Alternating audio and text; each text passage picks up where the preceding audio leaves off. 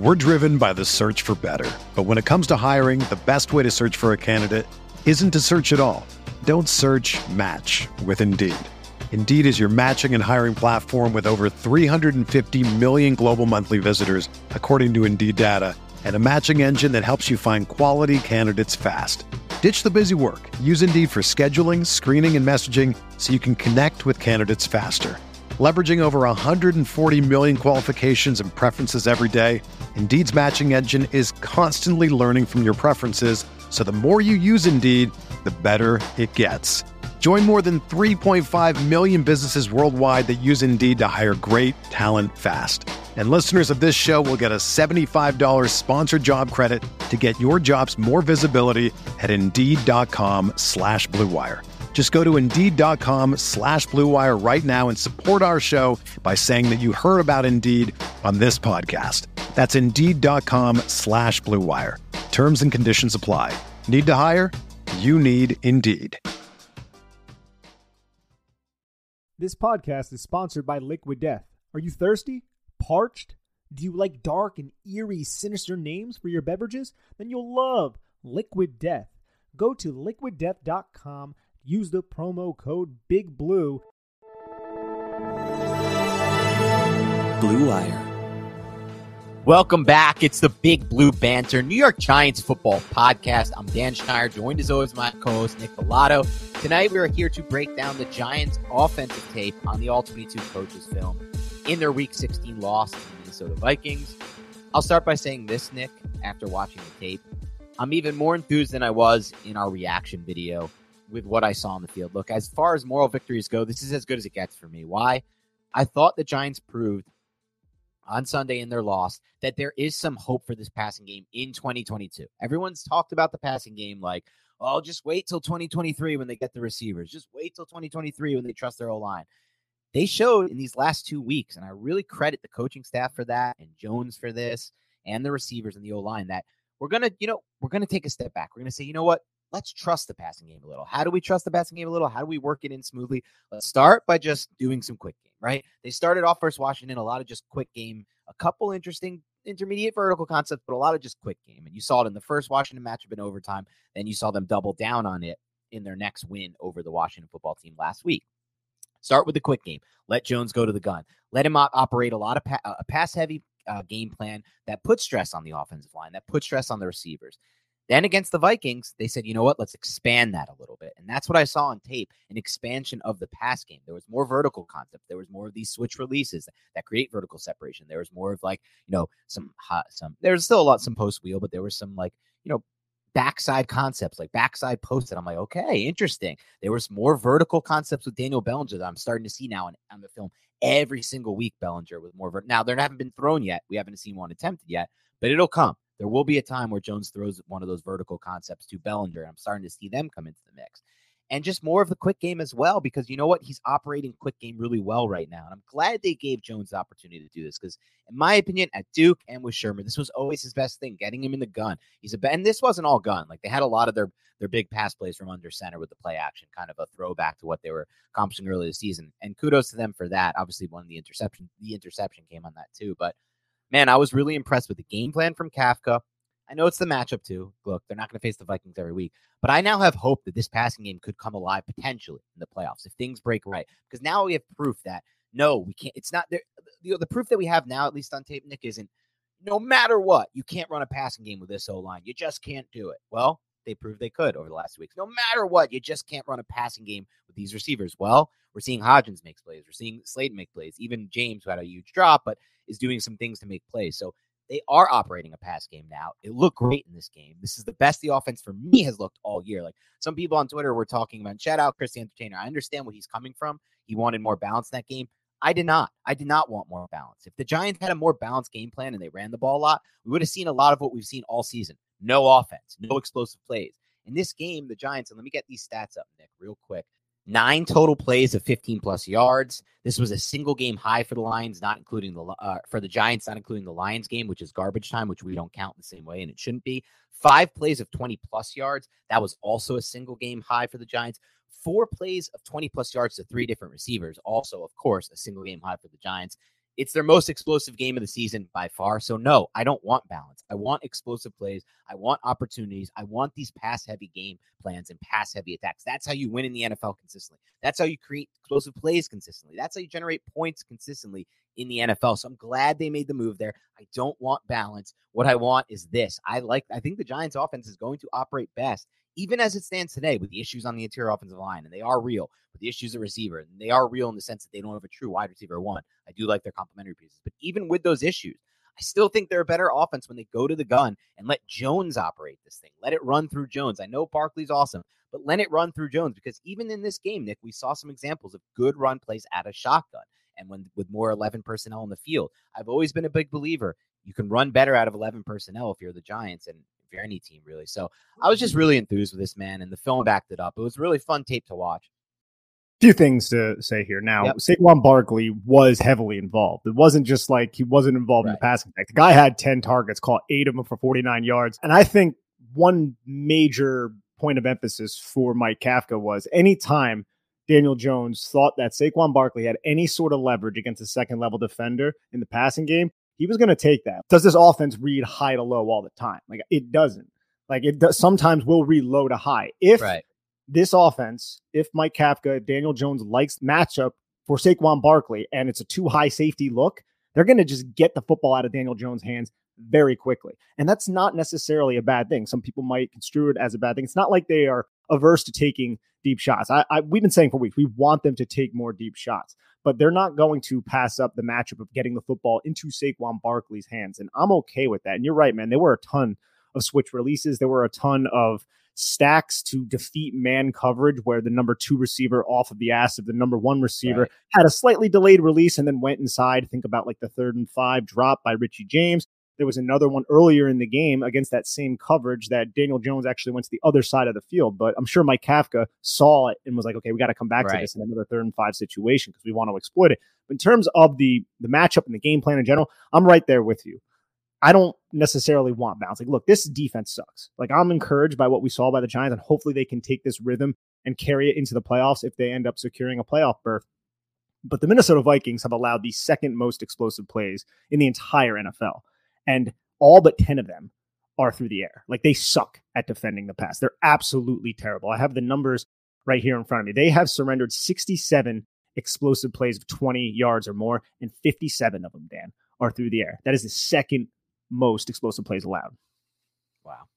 Yeah, look, the matchup played a role. I'm not going to sit here and tell you the Giants have figured it all out. Our offense is taking that next step because we still need pieces, and that's for sure. They still need wide receiver 1 for sure. Everyone knows that one. And they need a little bit. There were still major issues in the pass protection at times in this game, though I did think overall it was much better than people are giving it credit for. But having said that, I feel like, I don't know, matchup aside, I watched this offense operate the way it has these last 2 weeks, which has been shotgun heavy, 11 personnel heavy, put it on Jones's hands instead of making it run through Barkley. And I just think it looks a lot better this way. I really do. I think Jones is a pretty good quick game thrower, and you can just generate a more consistent offense running quick game than going under center and running every first down, going under center and running every second and long, which is the Giants have been doing a lot of in that middle stretch of the season where they really bogged down as a team and went 1-4-1 or whatever the record was over that 6-game stretch. They really had kind of been like, all right, well, let's keep doing what we're doing. It's that play action with the slide or that play action boot. And then it was like, all right, they're taking that away completely. Let's stick with the run. Then they're taking that away.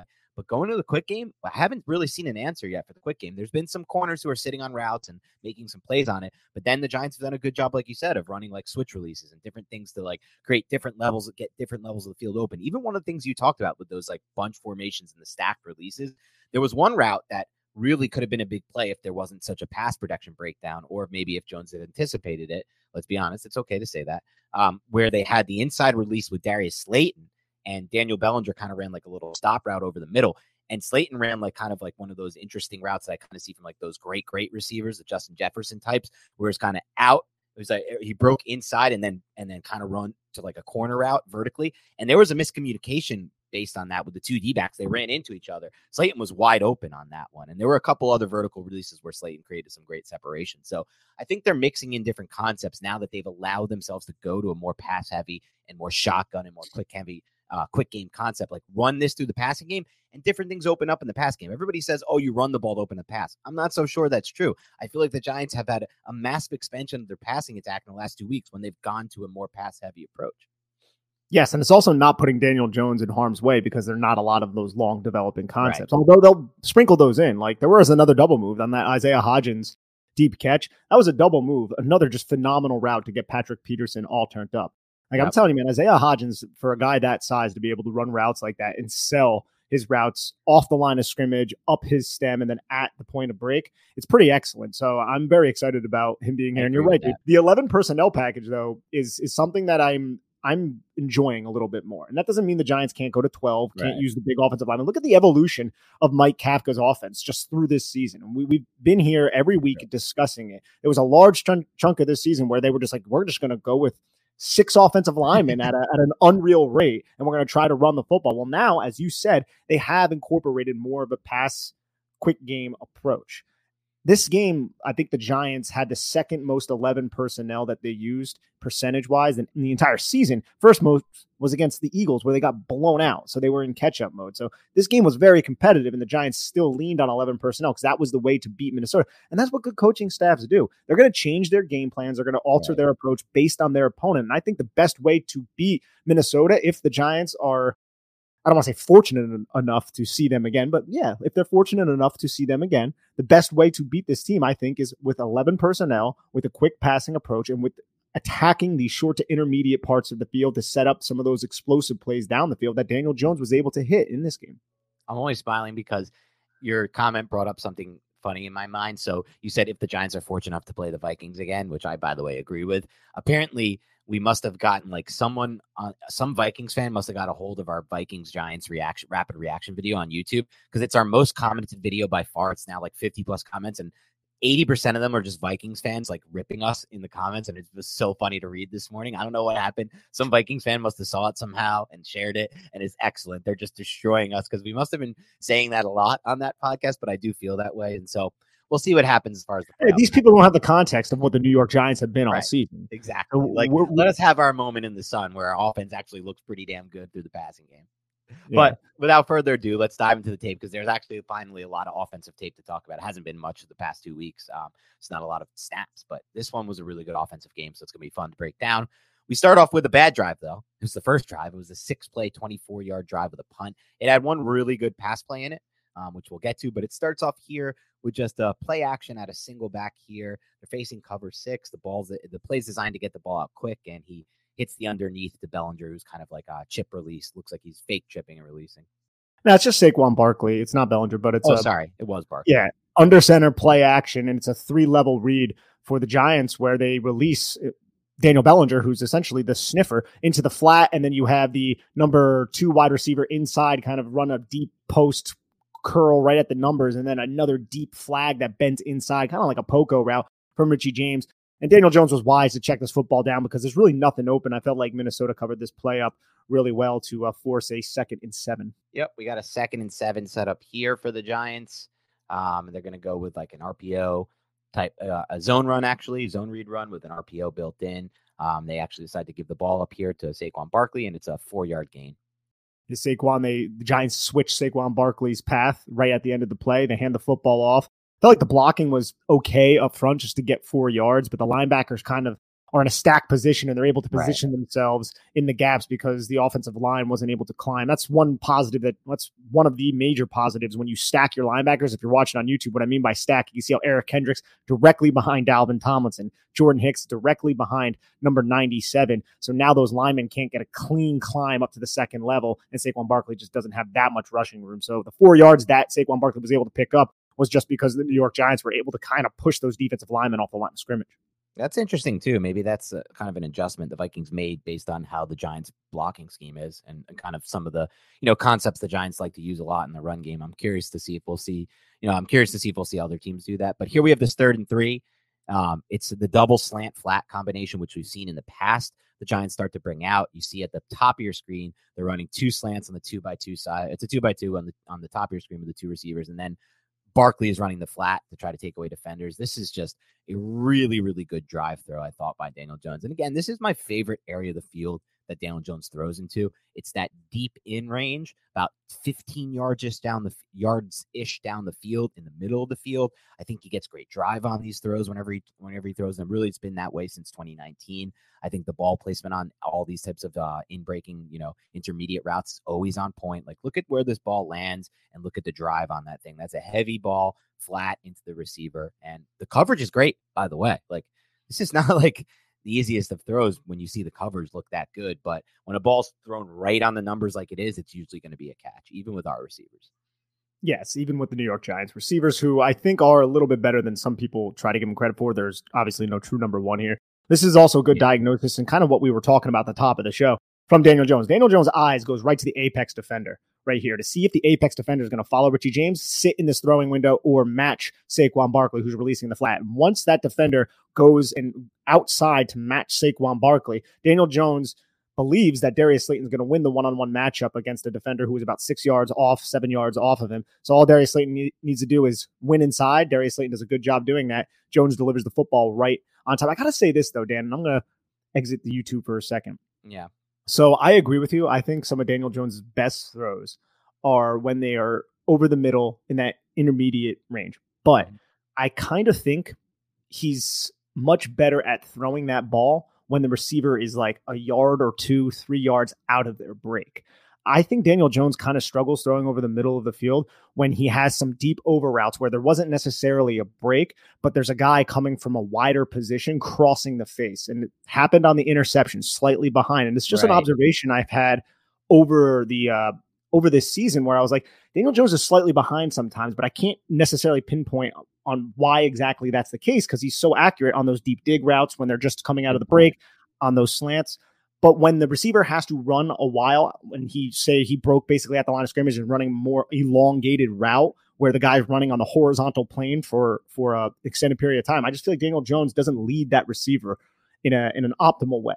And it's not a huge glaring mistake, but I feel like some of the throws where he's a little bit behind and we're like, you know what, Jones, he should have let him a little bit more. It's usually in that type of way. And I think it happened twice in this game. And it's just something that I've kind of observed this entire season. Yeah, I think it's a great take. And I don't think it's limited to just the intermediate range. I think even on the shorter passes that are like around the line of scrimmage, those types of drags, he also kind of, the ball placement is not as good. I don't know what it is, what the reason for it would be but it's you broke it down right. It's when that receiver's kind of running along the horizontal plane for a while. Even remember the Green Bay game, he had that potential touchdown to Darius Slayton that he threw way behind him. That was wide open on the horizontal plane. So just something maybe he can work on. He'll look at the film. I'm sure him and Shea Tierney and all these guys will kind of look at that type of stuff in the offseason. Yeah, I trust this coaching staff and Daniel Jones himself to kind of rectify that issue this offseason. But let's get back into the tape where we're going to have a 1st and 10 after this play. And it's going to be a play action deep comeback that goes incomplete to Darius Slayton. Yeah, coming off a really good, well-thrown ball. This is not Jones's best ball. He could throw this a little earlier before the receiver gets out of the break because he knows he's running this route and he knows he has the sideline, but he throws it after the receiver gets out of the break and then throws it a little too high as well. I'd love to see this ball thrown a little bit more like inside back to the playing field, like closer to where the 40 is to allow the receiver to kind of break and get underneath it, because that kind of gives you kind of a low margin for error when you make a throw like that. Because look, the defensive back defensive back on the underneath route is not going to be able to jump that. At that point, you have a lot of space, but he tries to throw it really right at where the receiver makes the break horizontally wise, if that's explained decently, and it ends up being a little high. And a nice route too by Darius Slayton to sell that inside. He has Patrick Peterson's leverage. He has his ass turned towards the sideline, so he's basically inviting Darius Slayton to break inside, so it's more difficult for him to break outside. But Darius Slayton does a good job getting into the blind spot and breaking back to the outside. It's just the throw is not on target. It forces a 2nd and long. Yep, 2nd and long situation. You're going to see a stack blitz from Minnesota as the Giants go to empty. One thing I also like about what Kafka's done these last 2 weeks, he's used more empty formation, which is no running back in the backfield. And Jones does a pretty good job to evade the pass rush here, but ultimately, this is just not an easy play to make for the Giants here. There's no one really open. The pass rush breaks down, and Jones just throws it out of bounds. I think the one place that Jones could have possibly thrown the football, total armchair quarterback here, I'm not criticizing him, but you could see Daniel Bellinger and Saquon Barkley one of those two guys you could possibly consider being open. It's just hard to kind of say when you have someone in your face and you're running and you're on the move, which guy it would be. Because you see how 20 is sinking to kind of bait Daniel Jones to throw to Daniel Bellinger running the streak, but that leaves Saquon Barkley open towards the sideline. I think that's what Daniel Jones is looking at right now if you're watching on YouTube. But I think this is a smart decision by Daniel Jones to eat the football, not throw to Daniel Bellinger, because you don't know what 20 is going to do, and he has somebody inside of him. So Daniel Bellinger doesn't have a ton of breathing room. It's at this moment where it's like throw the ball to Barkley, but then 24 puts himself right into that throwing window. So I think Daniel Jones probably does the best thing, just extending the play and then finding Saquon Barkley along the sidelines. And if we switch to the end zone angle, and we can see what we mean by stacked blitz, look at Eric Kendricks. What is he? He's right behind that nose tackle. And he's going to go right into the A gap, and that's going to force John Feliciano to pick him up, which forces Glowinski to take 97, and then 91 fakes like he is coming. Evan Neal believes that Mark Glowinski is going to handle Dalvin Tomlinson, but then 91 drops off. Evan Neal doesn't end up blocking anybody. It's just a scheme 2 versus 1, even though the 1 wasn't even coming, but Evan Neal has to respect it. And it's a nicely timed blitz by Ed Donatel. And Daniel Jones, to me, I think just does a really excellent job not getting sacked and at least giving the play a chance. Yep, and that'll set up a 3rd and 10. We're going to see the Giants try to run a play they used from last week here out of a 2x2. You're going to have the switch release with the double curl. The pass just ultimately gets knocked down at the line of scrimmage, and that ends this drive. Yeah, the Giants, they've been using this a lot in the last 3 weeks. They started, I think, back in Philly, and then it's a double curl or a double slant, depending on the coverage and what to do. Here, they're going to curl, sit in space. And Daniel Jones, I'm trying to think if this pass was not batted at the line of scrimmage, the ball probably gets to Isaiah Hodgins, because Hodgins is coming out of his break and Jones is firing right as Hodgins is turning. And Hodgins has space between all 3 of the defenders that are around him, because one of them is paying attention to Richie James's route. So that probably would have been a first down if the ball was not knocked down at the line of scrimmage, but the Giants were forced to punt. Yep, and that'll set up their 2nd drive, which actually was another 3 and out. This one wasn't a 3 and out, I'm sorry, but what actually was a 3 and out, it took them 2 drives to get their offense going. And this one could have potentially gone somewhere, but on the first play, Nick Gates was called for holding. And I really feel like watching that play, I don't know if we'll be able to get that up. Are you able to get that play up, or is this after the hold? I don't have it right now. Okay, that's fine. We don't have to go over that, but there was potential for Jones to take a shot out of it. But we're just looking at the 1st and 20 here. It's a 3x1 set.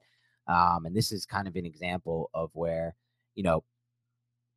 not what we want to see, unfortunately, from Evan Neal right now in pass protection here. He gets beat pretty bad here, loses the edge. That kind of screws up the whole play. Yeah, Evan Neal, they run right around him. And this is an issue that he's been having this season. And it's forcing the Giants into these really, really precarious 2nd and long, 3rd and long type situations when he can't protect his edge. You can see how he opens his hips. He doesn't stay square. And when you open your hips like this, and you're going up against somebody like a Danielle Hunter, Danielle Hunter he stays low, man, throughout this. And he's a big dude. And he's a long dude, and he's a powerful dude. And this is something that Evan Neal really needs to rectify at this point. I mean, it's not just the run blocking deficiencies and the framing of the blocks, albeit this is a framing of the block issue.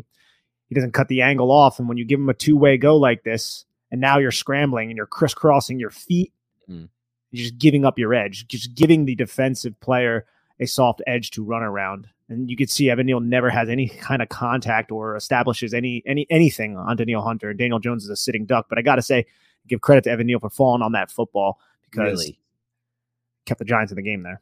Yeah, that could have lost them the game potentially, or put them in a really precarious spot here. Did you want to show the sideline angle for that one too? You want to take a quick look at that just to see what was potentially there if Evan Neal hadn't blown his block? Let's see what potentially could have been available to Jones on this 1st and 20 here.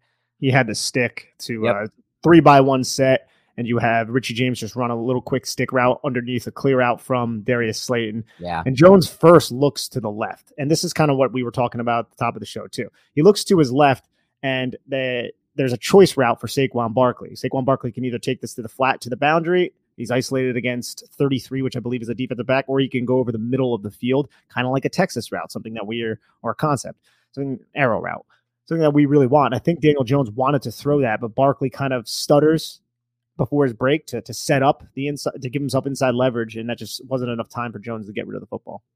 And that'll set up a 2nd and 25. Really tough position to get out of for any offense, not just the Giants here. Just going to run a simple stick route to Bellinger to pick up 12 and get them into a third and somewhat manageable here. Yeah, a really good rep from the end zone angle you might be able to see from Andrew Thomas here, who just had really phenomenal game. We'll talk more about it as we go through, Nick, but I feel like part of this was motivated by the Pro Bowl being released this week, and he did not make it, and I think he feels like he deserves it, and I think he feels like that.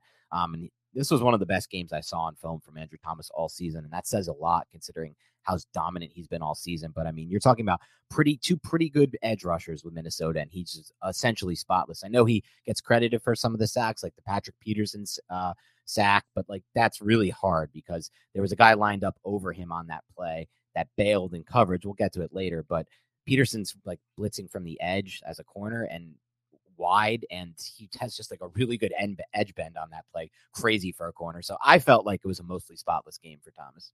Yeah, Thomas is excellent. Look at this. Look at how much determination and confidence are in his feet. And once he absorbs this contact, because Za'Darius Smith gets both his hands inside, tries to bull rush. Pause it real quick. Roll back. I just want to show something that's interesting. I thought, let's run, stop. Just look at the difference between Andrew Thomas right now and Evan Neal. Look how top heavy Evan Neal is, and look at Andrew Thomas. Yeah, and this is actually a pretty good rep from. Actually, it's a really good rep. It's a good rep from Evan Neal too. Yeah, it's a very good rep from Evan Neal. He anchors down against Danielle Hunter. That's a really good rep from both the tackles. This is what we're hoping for as Giants fans and people who cover the Giants, that both these guys will develop into this type of technique consistently. Andrew Thomas is already there. Evan Neal still has a little bit of a ways to go. I still think it looks different with Neal versus Thomas. And maybe that's just who Neal is. No, it does, man. Look at the footwork between the two. And I feel like Evan Neal's footwork isn't even too bad here. But Andrew Thomas is just elite with how just he covers space, how he stays square, how he absorbs contact, and then how he just shoots his hands up, and then how he anchors down. Look how he just anchors down and just stops the rush. Like Za'Darius Smith is trying to push the inside shoulder of Andrew Thomas and win inside. There's nothing there. There's no dice. You're not getting inside of Andrew Thomas and winning the half-man relationship against this guy because he has vice grips attached to his arms, and he really trusts his technique. He frames his blocks well, and his feet are just so freaking quick, and he's so damn powerful and sturdy. It's something that I love because, man, in 2020, we were not overly optimistic about Andrew Thomas, just collectively as a fan base I'm speaking of, because he struggled. And man, to see his development over the last couple of years, it's been sensational, man. It really has. And that sets up a 3rd and 13.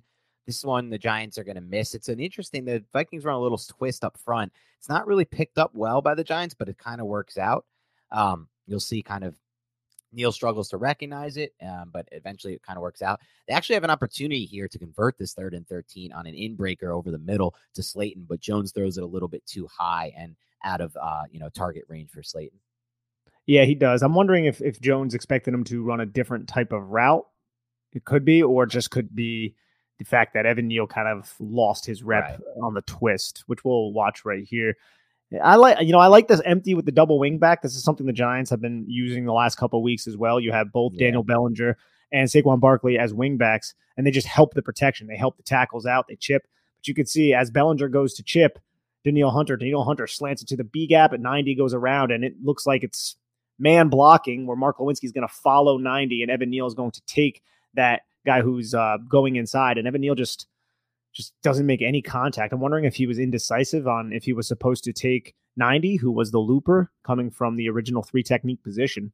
But Evan Neal just needs to get his hands on and sustain the block. And just for whatever reason, it's been so inconsistent. Look at the point of contact too. He's so high.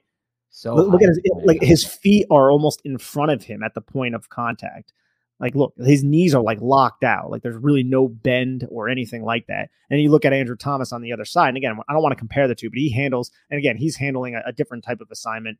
He's just taking that guard. You can see how on the right side, the protection looks like it could be big on big. It could be man. That's at least how Mark Lewinsky blocks it up. And maybe that threw Evan Neal off because it wasn't. But on the left side, they pass off the twist.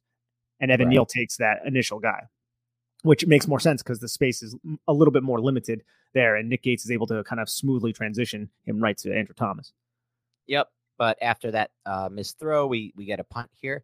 That's going to set up the next Giants drive, their 3rd drive of the game, where they finally got some momentum going on offense. They didn't take the sack fumble to move them into 1st and 30 after the holding, whatever it was, 2nd and 25. Now they can get it moving, and unfortunately, on an early, and you see this throughout the game because on both of the Giants turnovers, this is the frustrating part for me, man. Like, just shows you the little different, like, what's it called? The little nuance of the game. On both of the Giants turnovers in this game, the interception and the fumble, Nick, they came on first down plays. It wasn't like a 3rd and long or something. It was 1st and 10. So, both times in scoring range, at minimum, that's 6 points off the board, but potential for even more. Would have decided the game in the Giants' favor. Just a crazy way to lose. This was definitely their closest loss, in my opinion, of the entire season based on those 2 facts. Don't tell the Vikings fans that. They won't like that. Not at all. If they're watching this, they're going to crush us. But, we'll start this drive. I think Nick just rolled it through. 21 personnel, our first look at that in this game. That means 2 backs. So you get Breida and Barkley, which Nick and I have been calling for more of. It's Brightwell this time. But it is Brightwell this time, right? It's Brightwell this time. You get Breida and Brightwell, which, again, 21 is something we're calling more for him. They're trying to run split zone here. And it's Barkley, not Breida, I should say, in the orbit motion. They're trying to run split zone here, but it doesn't really work. You can kind of see 94, the ex-Giant, Dalvin Tomlinson, just absolutely dominate Mark Lewinsky on this rep. I mean, look at this rep. This is not a good one for Mark Lewinsky. The Mark Lewinsky thing, it's pretty sad how bad he's been, unfortunately, for the Giants. Yeah, he has not been good. And Dalvin Tomlinson's aligned in a 2-eye position, so he has leverage towards the play side. But if Mark Lewinsky is able to kind of get in front of him and scoop him up, I think this play could have been really, really nice for the Giants, because say Mark Lewinsky executes the assignment and blocks Dalvin Tomlinson up. You have Feliciano up on Jordan Hicks. Harrison Phillips is handled by, I think that's Ben Bredesen at this point. And then Evan Neal would have probably got his hips around 33, who looked like he was paying attention to the fake movement from Saquon Barkley. So this would have been blocked up really well, Dan, if Dalvin Tomlinson was eliminated, but that's just not the way it works. You have to execute all your assignments. Lewinsky kind of gets bitched here by one of my favorite former Giants, Dalvin Tomlinson, who had a pretty solid game. And they had a few of those that you just described, like really close calls in the run game where if just one more assignment was executed by the Giants offensive lineman, it would have been a huge hole or a huge gain. You'll see one with Neal later in this game that I put on Twitter. It's just, that's kind of been the story of the Giants run game this season for a large chunk of it. It's just, if one more assignment's executed right, it could be good, but it's not. So we get the second 11 here back in 21. This time, like you talked about in the portion of this podcast, the Giants are just going to kind of take advantage of, quick game here. It's a 7-yard pass to Isaiah Hodgins off the slant flat. Slant flat is a great quick game combo. Giants have been running it a lot. You see Barkley go into the flat, Hodgins run the slant, and they get themselves in 3rd and 4. Yeah, so Breida is in the backfield. He goes to the flat.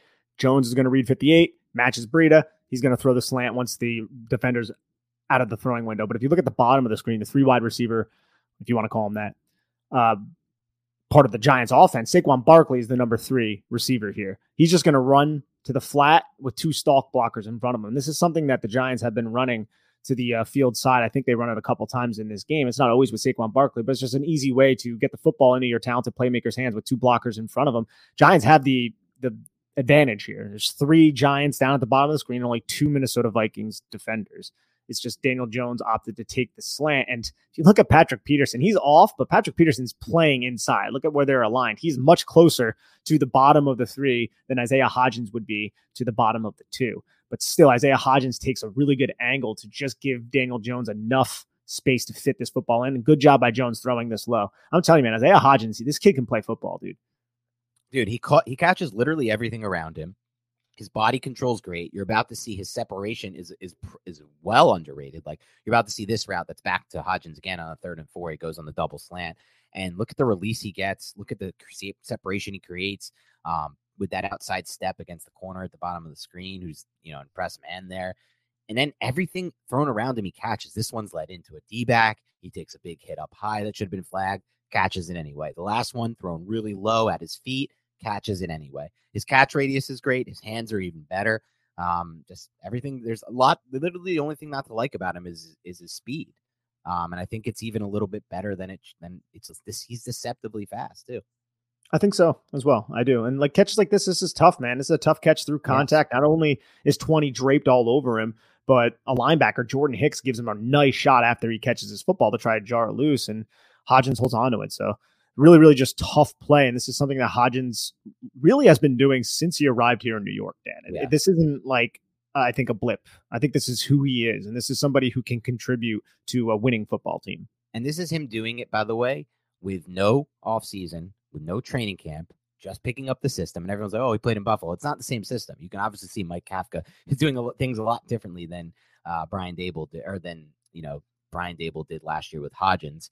And despite all that, he's been able to be productive. What's one thing that he's been smart, he's been tough, and he's been dependable. And that's kind of their three core traits. And I think even Daniel Jones said that in an interview last week when asked about Hodgins, because he used those exact terms, which I thought was interesting because I feel like it's been hammered home in all these meetings with Daboll and the coaching staff. Like, remember, smart, tough, dependable. And I'm fine with that. I like having like a mantra and things like that. It's interesting, especially if you can get them all to buy in. So something to think about. And once again, a third play in a row runs through Hodgins here. When you start to see that type of thing happen with a receiver, right? Like he can, I don't want to say take over a game, but in a lot of ways he took over in this first half. He had like 50 plus yards in the first half alone, and 3 straight plays go to him. That's a good sign, right? That's a sign like, and he, even after this play, he gets up and he gets in Peterson's face because he's like, dude, you can't guard me type of thing. And like 3 plays in a row, he wasn't able to guard him. He won his route 3 plays in a row. And this one is just, nothing crazy. It's just a 14-yard dig route, but he does a great job at the top of his break. And you're going to show this, Nick, to freeze up Peterson. And that gets him that separation that he needs to make the tough catch on the dig.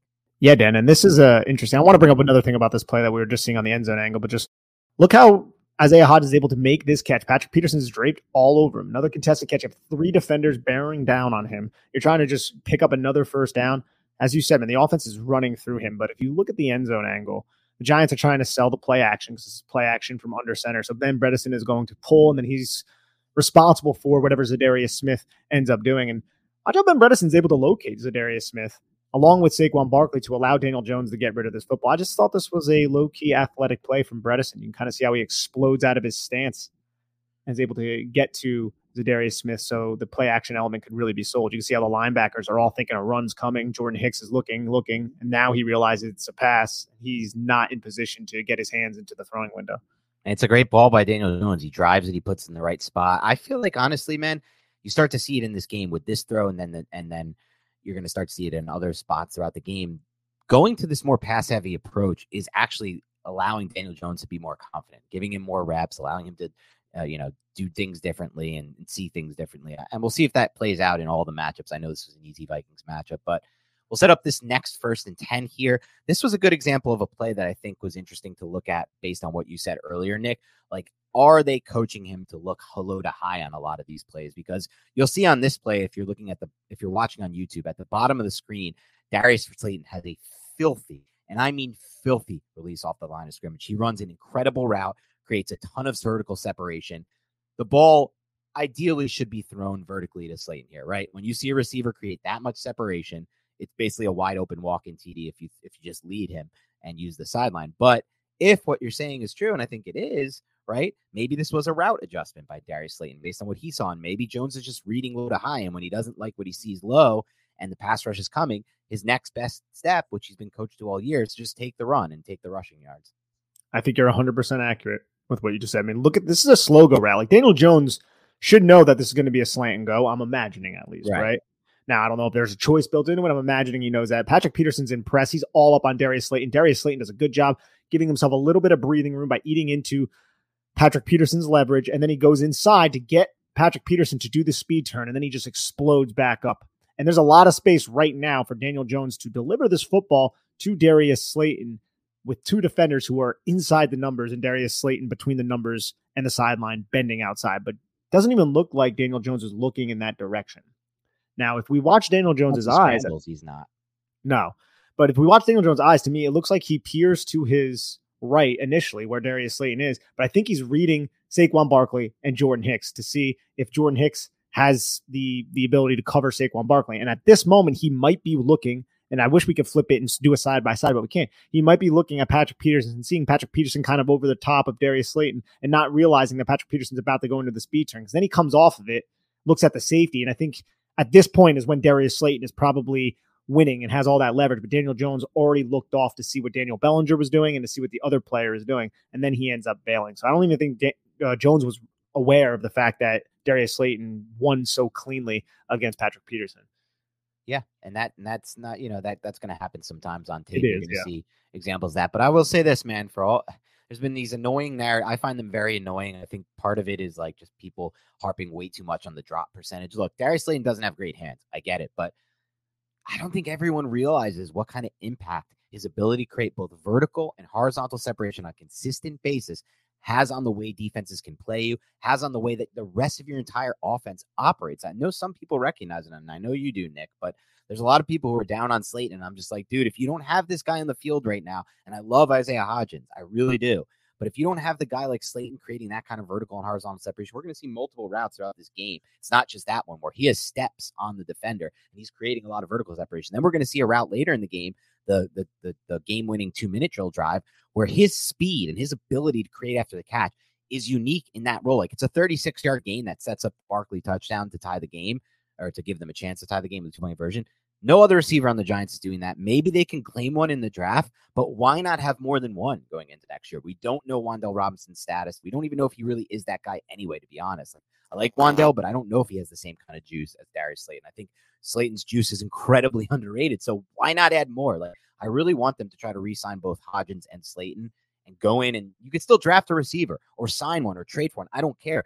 More the better. The more speed and separation possibility, the better this offense will be. So I think he'll be in my mix for the unheralded by far at the end of the game, because he has like at least 2 more routes on film in this game, the one you're watching included, where he just creates a ton of separation.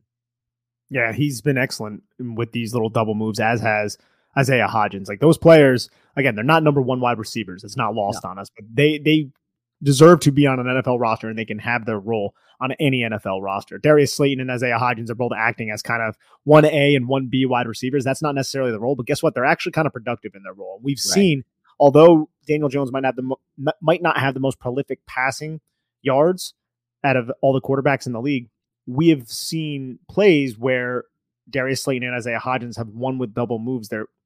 If Daniel Jones had a little bit more time, maybe he would have been able to deliver the football to them. So I know that's it's looking at things, and you don't have all day to throw the football. I get that, but I definitely believe that there are places in the NFL and on the Giants for next year, as you said, for both of these guys. And I don't think it would make this wide receiver room bad. I do think you need to add a number 1 somehow, though, because that's going to be imperative. And roster building is a long-term thing. They may not have an opportunity to add a one in this specific offseason. More the reason why they should try to bring back all the talent they possibly have at receiver. And so I think we've made our stance clear. We'll talk more about it in the offseason, but the Big Blue Banter podcast will surely be in the camp of re-signing both Hodgins and Slayton. Well, Slayton is a little different because it just depends. Like, if someone wants to come out and Christian Kirk him or Zay Jones him and give him that kind of insane contract, we're probably not going to be able to re-sign him based on the Barkley, the Jones, the Dexter, and everything else. But as long as he can kind of wait around in free agency and kind of play it smart, and hopefully there's not a lot of interest in Slayton because of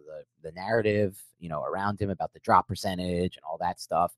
And then they can get him kind of cheap. We'll see what happens. But what you're seeing is, after that first down rush here, the fumble here from Bellinger, this is one of my favorite play calls in the entire game. It gets Bellinger lined up as a fullback or an H-back, whatever you want to call it, one-on-one against a linebacker. And I think this is actually a really good route by Daniel Bellinger. I think he wastes 0 space getting out of his break, no wasted movement, and creates a lot of separation here. Makes the catch. Unfortunately, it's just a really good play on the ball. And you could see on the bottom of the screen something the Giants run all the time from the 2 receivers on the bottom of the screen, and that's the slot wheel. It's both vertically oriented routes to clear out space for Bellinger. This is the design you want, right? Those bottom 2 routes on the bottom of your screen, if you're watching on YouTube, clearing out the space, and then Bellinger creating separation, one-on-one matchup against the linebacker. That's going to win, I think, almost every time the Giants use it. We're driven by the search for better. But when it comes to hiring, the best way to search for a candidate isn't to search at all. Don't search, match with Indeed. Indeed is your matching and hiring platform with over 350 million global monthly visitors, according to Indeed data, and a matching engine that helps you find quality candidates fast. Ditch the busy work. Use Indeed for scheduling, screening, and messaging so you can connect with candidates faster. Leveraging over 140 million qualifications and preferences every day, Indeed's matching engine is constantly learning from your preferences, so the more you use Indeed, the better it gets. Join more than 3.5 million businesses worldwide that use Indeed to hire great talent fast. And listeners of this show will get a $75 sponsored job credit to get your jobs more visibility at Indeed.com/Blue Wire. Just go to Indeed.com/Blue Wire right now and support our show by saying that you heard about Indeed on this podcast. That's Indeed.com/Blue Wire. Terms and conditions apply. Need to hire? You need Indeed.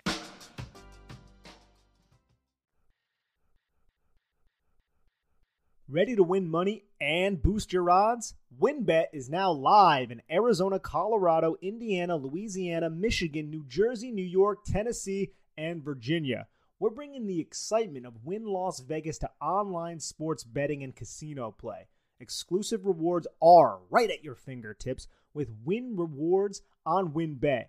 Get in on all your favorite teams, players, and sports from the NFL, MLB, NBA, NHL, golf, MMA, WNBA, college football, and more. Great promos, odds, and payouts are happening right now at WynnBET. From boosted same-game parlays to live in-game odds on every major sports, WynnBET has what you need to win. Ready to play? Sign up today to receive a special offer. Bet $100, win $100. Download Bet Win. Download the WynnBET app now or visit wynnbet.com to start winning. Be on the lookout for the WynnBET Win Hour each Thursday from 5 to 6 p.m. Eastern Time. During WynnBET Win Hour, marquee games of the week will have better odds on WynnBET, giving you a larger payout opportunity. Offer subject to change. Terms and conditions at wynnbet.com. Must be 21 or older and present in the state where play through WynnBET is available. If you or someone you know has a gambling problem, please call 1-800-522-4700. I was running low on some groceries, so naturally, I went to a store that sells said groceries to look for my refreshments. There I was in the beverage aisle, and I saw these tall boys of what I originally thought was beer, but it was actually in the bottled water section, and it was mountain spring water from the Alps, and it was called Liquid Death. And I thought to myself, do I want to try this beverage that is named Liquid Death because I hear it brutally murders your thirst, and their recyclable tall boy cans are helping to bring death to plastic bottles. And they also donate 10% of their profits from every can sold to help kill plastic pollution. Those are some pretty cool causes. So I bought myself some Liquid Death, and I enjoyed it. I was parched, and then I drank it, so I was not. So if you want to try some of this Liquid Death, go get Liquid Death at your local Whole Foods Market, Target, and Stop and Shop stores, or find a Liquid Death retailer near you with their store locator tool at liquiddeath.com/bigblue. That's liquiddeath.com/bigblue. Yeah, it's under center offset eye too. So this isn't something that we've seen a ton this year. Like, this is kind of a new formation, and I'm hoping that Mike Kafka uses it from now till the end of the season, because Daniel Bellinger, everyone thinks he's blocking. This is play action. Daniel Jones sells it very well. Watch the linebackers, especially watch the linebacker towards the bottom of the screen, the one who's not covering, the one who's not in coverage. He's just looking at Saquon Barkley, and what does he do? He bites up. And then you have the other linebacker who is not in position to cover Daniel Bellinger, breaking towards Jordan Hicks' side, who is biting up towards Saquon Barkley because of the play action. Now Daniel Bellinger has leverage with no one underneath. This is a very, very well executed play, and a very, I feel like, just a really good play design and call from Mike Kafka. Again, I think it's one of my favorite in this game. I'm hoping that they use Daniel Bellinger, Chris Myrick, Nick Vannett, whatever tight end in this manner. And then sometimes you can even run out of the I formation in the offset I to really just put the defense into a stressful spot. Add that wrinkle to your offense. Yeah, I love it, Nick. So unfortunately, that drive ends in a fumble in scoring range on a first down, which is just tough because you're at worst getting 3 out of that. Probably, maybe not probably, but chance for more. Whatever. Now Giants are down 10-0 in this game at this point, and it's their 4th drive. It's a 10-play, 69-yard touchdown drive. But it starts off here with an RPO rip on a slant to Richie James. I like how quick Daniel Jones gets the ball out of his hand on this RPO.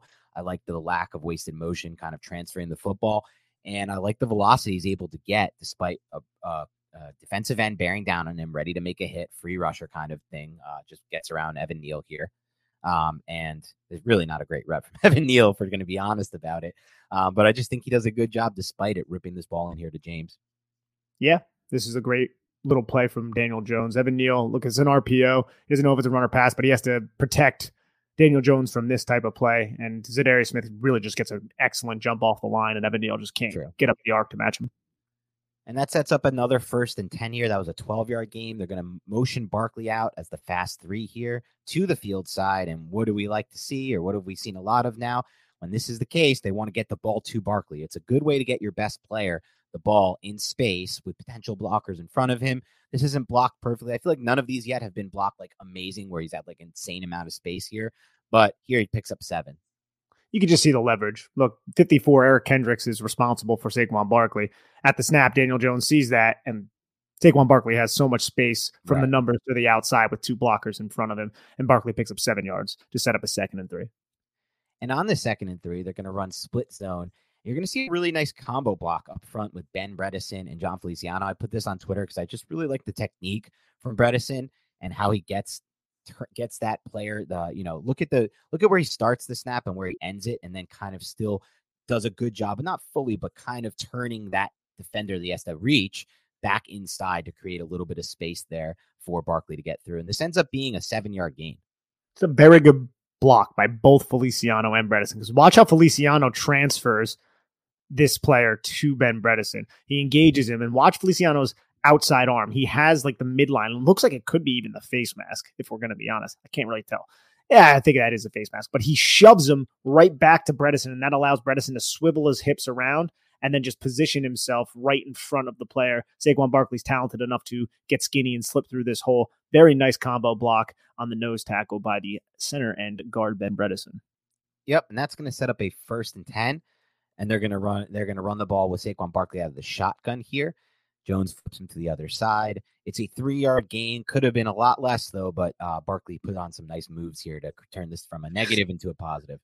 3-yard gain, a very impressive 3-yard gain, Dan, because really bad by Evan Neal again. It looks like Za'Darius Smith notices what's going on. He sees that 26 is going into the mesh point, and he has 44 there to kind of play contain if it is going to be a zone read, even though Daniel Jones would go the other way if he were to be a zone read player. So I guess that's a little bit irrelevant. But watch how he just positions himself right into Barkley. Look at Barkley when he jukes.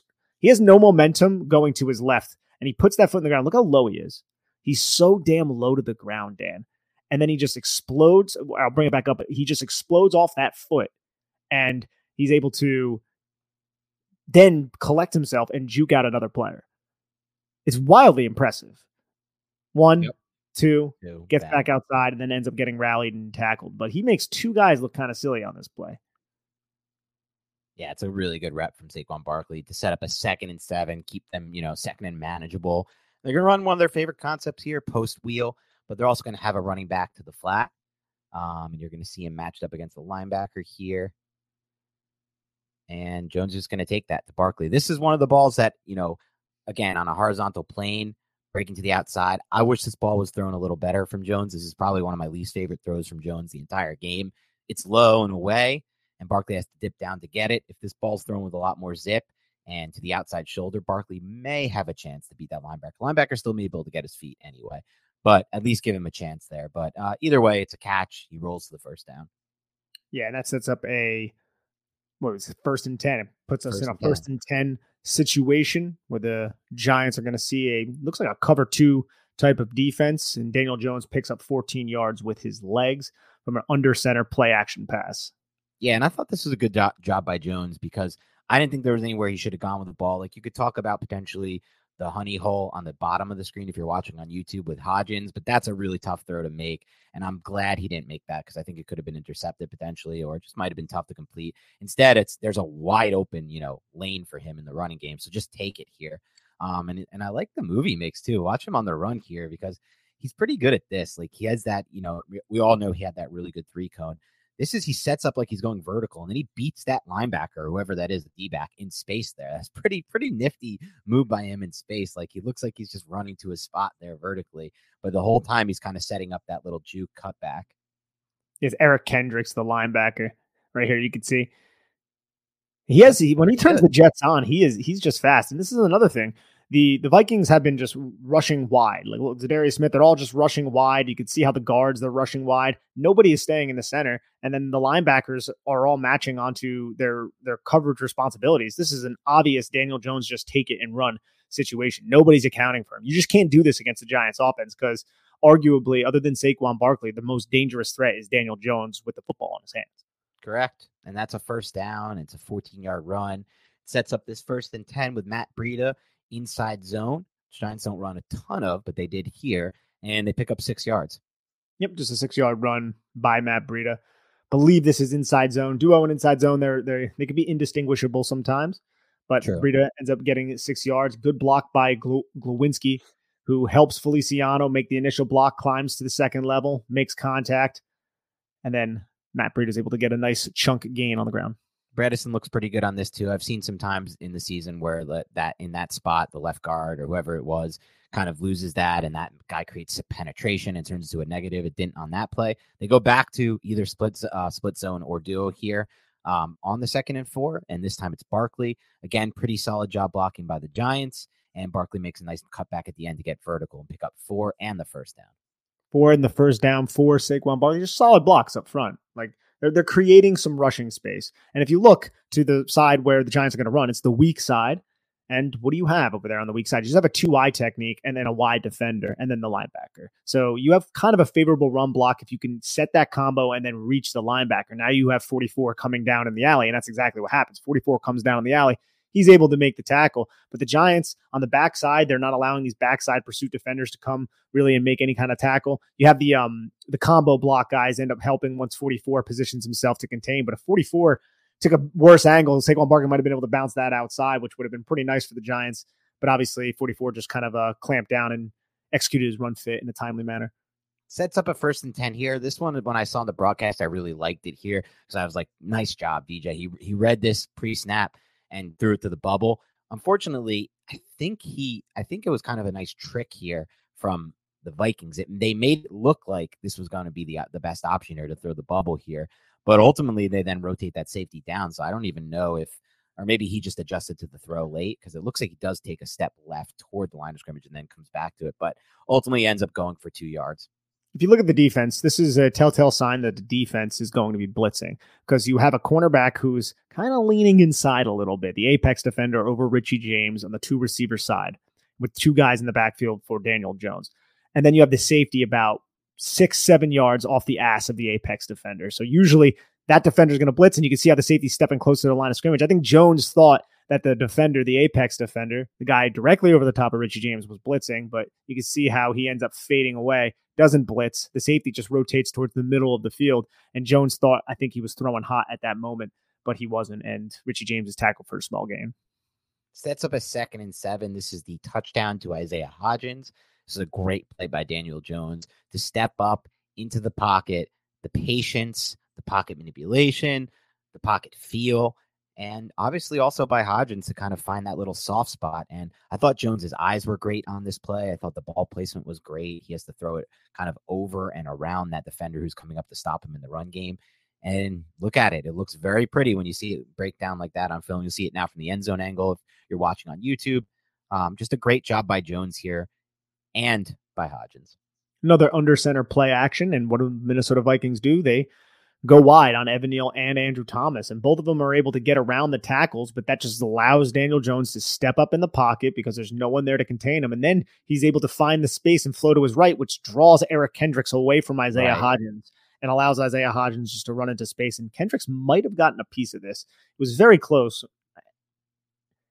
I think it just goes just over his hand, and Hodgins secures it for the touchdown. It's a very good play by both Hodgins and Roll Daniel this Jones. back real quick, Nick. Yeah. Oh, you were just at the point I want to get to. Let's drop it back to the point he hits the top of his drop back and then pause there. There's been so many times in the past where I've seen Jones in these spots. This is one of the areas I think Jones has most improved his game under Dable, Kafka, and Tierney in year one. It's the pocket presence, the pocket feel. There's been times I've seen him kind of hit the backdrop when he has that edge pressure in the past and kind of feel like, oh, get a little jittery, kind of stay in his spot. This time he knows, like he's been taught to kind of be patient with it. You don't have to jitter in, but step into that lane and at least threaten like you're going to run. And when you're coaching a quarterback like the Giants have so often at the beginning of the season to take that lane when it's available to you and run the ball on a scramble, and then you put a lot of those on film like they did early in the season, you're going to have what Nick just said. You're going to have situations where Kendricks sees it and has to flow toward Jones because he knows Jones is the type of guy who will step up and run that. And what does that do? It opens up the pass lane like Nick did a great job breaking down for Hodgins. This play is made because Jones is patient with his pocket presence here, steps up, but also does it in kind of a controlled way here instead of just like a jittery, scrambly way, and then has the threat to run because that's who he is, and he's put it on tape, which opens up that throwing lane for Hodgins. This is really good stuff. Yeah, it's very encouraging too. Daniel Jones, his ability to understand what's going on around him, just his overall spatial awareness, it has improved in each season. And I think you're right. Under Kafka and Dable, you can even see it more because I don't remember him making a lot of plays like this going back to Jason Garrett's offense. Obviously different offenses and everything, but that threat of Daniel Jones's legs, it's real. Defenses have to be aware of it. And this isn't the only time Daniel Jones has scored a touchdown where he was able to roll out, which drew a defender who was in coverage initially towards him, and then he just put the football over their head. It's a big part of this offense in terms of their success passing the football in the red zone. And you could see it right here to Hodgins. Yep, you nailed it. Okay, so that's a touchdown. We'll go into the fifth drive here. Next, it's a 7-play, 47-yard drive that actually ended in a punt. This drive had a lot of promise early on, but as you'll see, a sack derails it. That's kind of been the story for most offense in the NFL. You can't really have those plays. That's why, at times the Giants didn't want to throw the ball, I think, because they didn't feel confidence in their pass blocking to do anything but take sacks. But it starts with a 6-yard duo run here. Barkley does a good job here, getting into the hole, getting vertical, and creating 6 out of this. You can see how Saquon, this is what we're talking about when we say running backs press the line of scrimmage. Watch how Saquon presses the line of scrimmage towards the A gap where 76 is and how that draws 54 into it. And now he just goes right into the B gap. Right. And now 54 is eliminated from the play, and that forces that safety to come up. And the safety does a really good job kind of coming up and filling and making that tackle on Saquon Barkley. But this is advanced running and winning the cat and mouse game that Saquon Barkley won against a very, very good and underrated linebacker in Eric Kendricks. And that'll set up a 2nd and 4. And I love that the Giants are taking a shot on 2nd and 4. We've seen a lot of these 2nd and short situations this season be designed just to get the first down, usually shorter than 4 yards. This was 4, so maybe that played a role in it. But they're in the gun. They're in 11 personnel with a tight end detached from the formation, and they run the double move at the top of the screen with Isaiah Hodgins. And like Nick talked about earlier, Isaiah Hodgins runs a really good double move. He sells that inside stem really well, which kind of freezes the corner, creates that separation. Jones, despite having a free blitzer come down on him, stands tall in the pocket. What did we talk about last week against Washington? Great example of Jones recently, doing what we saw a lot in 2019, standing tall, delivering the football anyway, knowing he's going to take a hit, puts the ball right over fully outstretched hands for Hodgins. It's a great throw under pressure. It's a great catch from Hodgins. It's great offensive football in the passing game from the Giants, which we haven't, and it's a shot play. It's an explosive play. It's everything you want in the pass game. It's everything you want in the pass game. And I also just love the route concept too. Because you have the double move, which totally fools Patrick Peterson's very smooth. Well done. You can see how Isaiah Hodgins throttles down, sinks his hips, and then he just turns his entire body, his head, takes a hard step inside. Patrick Peterson totally bites. And now Isaiah Hodgins has tons of space on Peterson. But watch how Daniel Bellinger holds the safety in place. Because Daniel Jones, I don't think he knows a blitz is coming at the snap. But the apex defender to the bottom of the screen, the field side, he ends up coming. So you have a 5-man pressure package, and it looks like man coverage across the board with one safety high. But Daniel Bellinger releases outside. And I feel like you can see how the safety's watching him. And it's not until right now where I think as 22, Harrison Smith is watching Daniel Bellinger and seeing Daniel Jones open to his left that he realizes that Isaiah Hodgins might have some leverage against Patrick Peterson. And that just gives Isaiah Hodgins so much time. And Harrison Smith isn't even in position to make a play on the football. So I think even Daniel Bellinger going to the outside of this cornerback might have just froze Harrison Smith for a second. Yeah, and that's all all you needed to freeze him for there to create that separation. One of the best pass plays of the season for the Giants here. Sets up a 1st and 10 here, and we'll go back to the shotgun with a run duo up front. And I think this was a really fun one for me to watch on tape because I just love focusing on the left side here with the combo block with Ben Bredesen at left guard and Andrew Thomas at left tackle. This is how it should be done in the run game. Yes, these two have some cohesiveness, it seems like, together whenever they're blocking. You can see how they just get vertical, right? They're driving this defensive player off the ball vertically, displacing him up to the linebacker. And this is a well blocked up run. And what did they get? 7 yards off this one? Yeah. And hard fought 7 yards. Yep. Hard fought 7 yards for Saquon Barkley, who puts his foot in the ground, able to kind of dip around 97. Andrew Thomas picks up Eric Kendricks and then just drives Eric Kendricks to the ground as a bunch of Vikings make the tackle. And that sets up a 2nd and 3 situation where the Vikings are going to show a light box. The Giants are going to run into this light box here. But I believe this was the one that got called for a holding on Feliciano. Yeah, this is, you can see the laundry ends up hitting the ground. Not sure why this penalty is included because it is accepted. And this play is nullified, but still a really nice reactive play from Saquon Barkley, jumping over Danielle Hunter and making guys miss in space. And then there was a 2nd and 8 where Patrick Peterson was called for defensive pass interference, which was one. So that sets up this next play, which is a 1st and 10 situation. This is the sack that derails the entire drive here. This was a play I was talking about earlier. Man, Nick, I put this on Twitter. I don't know if I've ever watched a cornerback rep like this as a pass rusher. Like, look at how he bends the edge there, Patrick Peterson. How old is Patrick Peterson? He's in his 30s. That's that looks like almost like a, what's his name? The dude from Oklahoma coming out of the draft this year. What was that dude? The 2nd rounder. You're talking about, he went to Denver, right? He went to Denver. Who was that? Yeah, he's a smaller guy. Yeah, the small dude. Like, I was almost like watching him on some of those reps when he was line wide and try to bend the edge. So this will get credited for Thomas, but I don't think it should be personally. I mean, he's got another defensive player lined up over him who bails at the snap into coverage. He has to account for that. Peterson's rushing from a really wide angle and just, I think, has a really good individual edge bend here to get around Thomas personally. Yeah, it's a good edge bend, and you're right, though, man. Like, you don't see a lot of old cornerbacks being able to do this. And if you look at the coverage, you had Daniel Bellinger wide open, but you can't sit here and just fault Daniel Jones. Daniel Jones here, this is a vertical shot, right? He's looking downfield. You have the 2 deep horizontal crossers. It's kind of a staple of a Brian Daboll coached offense with the deep post at the top of the screen to occupy 2 safeties. So now you have one-on-one matchups for these deep horizontal crossers. It looks like you have 2 guys, one guy underneath and then over top of Isaiah Hodgins. But what does that do? That isolates Richie James because Harrison Smith bites on Isaiah Hodgins. Richie James would have been wide open on this play if Daniel Jones was able to, or if Andrew Thomas, I should say, was able to kind of pick up Patrick Peterson. Watch how Richie James kind of breaks from that hash to the numbers. It seems like even the defender, Dan, who was on Richie James, ended up coming off of Richie James to go to Isaiah Hodgins. So there would have been nobody on Richie James, not one player. Everybody took Isaiah Hodgins. Yep. That's frustrating.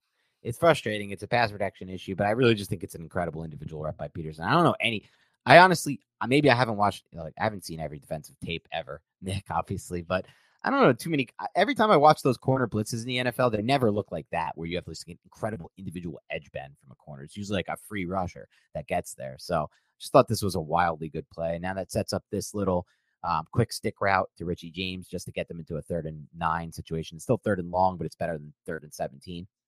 Yep, just get the football to Richie James. You can see how Daniel Bellinger's route kind of clears out some space. Good job by Jones just to diagnose it and get themselves into a more manageable situation, albeit it's a 3rd and 9. Yeah, but 3rd and 9, this play is really interesting to me. It just kind of like stands out in my mind because I think about this year. One thing that I've really noticed, starkest contrast between Kafka and Garrett. When I watched the tape with Garrett, there were so many of these 3rd and long type, situations where every single route was covered. There was quite literally nowhere to go with the football. That's so rare with Mike Kafka. There's so few plays, even on this tape, where you're going to see nothing open potentially. You may see some plays where the pass protection ruins what's open, or like that last play Nick broke down where, yeah, Bellinger was wide open, but it's designed to go downfield. But you just don't see the same thing you saw with Garrett, which was a lot of those plays with just absolutely nothing open. And I think credit deserves, that is something that Kafka should be credited for. Here, you see on this 3rd and 9, the switch release, or is this, not a switch release, but just a really good release from Richie James creates separation, and he is wide open. Jones just didn't see him, and the pressure played a key role in this because Bredesen does a pretty poor job here with the twist. It's similar to the 3rd and 5 play that Richie James dropped. It's right.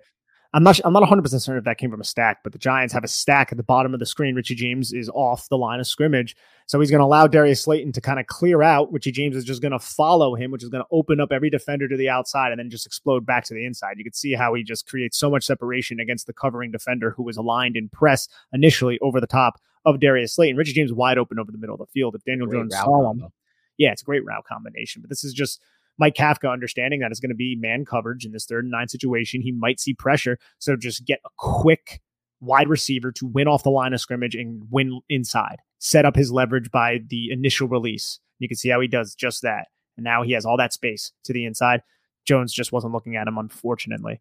And he ends up getting hit because Minnesota, they brought 5, Dan, but it was the twists that really kind of jacked up the New York Giants pass protection, which really isn't to anybody's surprise. Ben Bredeson kind of gets beat really poorly on this play from the looping Zadarius Smith. But watch what Andrew Thomas does to Danielle Hunter on the pass off. He just buries him. Boom. Puts him right on the ground. Really nice rep from Andrew Thomas. Those are the type of reps that really stand out. But what I think about when I see this play is, man, it's another missed opportunity for the Giants. If he sees James early, or if the protection's better, whatever it may be, gets the ball to James, it's an easy conversion because he's ready at the sticks, maybe even some yards after the catch if it's led to him in the middle of the field, and he just gets vertical. And that's immediately in Gano range. So that's another 3 points. So we've already counted 6 with the 2 turnovers. Well, here's another 3 that get taken off the board. And you can see how Jones's eyes, they see Harrison Smith bailing at this point. And I'm not really sure why he doesn't go to Richie James or look to his left. Maybe he thought that safety was just going to come down on it, because it doesn't appear like there's a lot going on to the right side of the field where Daniel Jones is looking. It's just Daniel Bellinger and I think Darius Slayton, if I'm not mistaken. Darius Slayton has somebody in trail with Harrison Smith over top. So he must have maybe thought Daniel Bellinger was going to do something differently or keep his route towards the outside. But I don't even know if the leverage really makes sense there. It just wasn't that much to where Daniel Jones was looking. Unfortunately, incomplete pass, and Giants are forced to punt.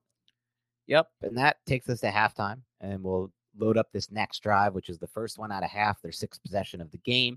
This was an 8-play, 49-yard drive. How did this one end? I don't even know how this ended. It doesn't say. I think it's 7 plays, and what happens on this drive? The Giants go for, or they have a 3rd and 3, I believe, and Isaiah Hodgins, it's just an incomplete pass. So football. Oh, it's a punt. Okay, yep.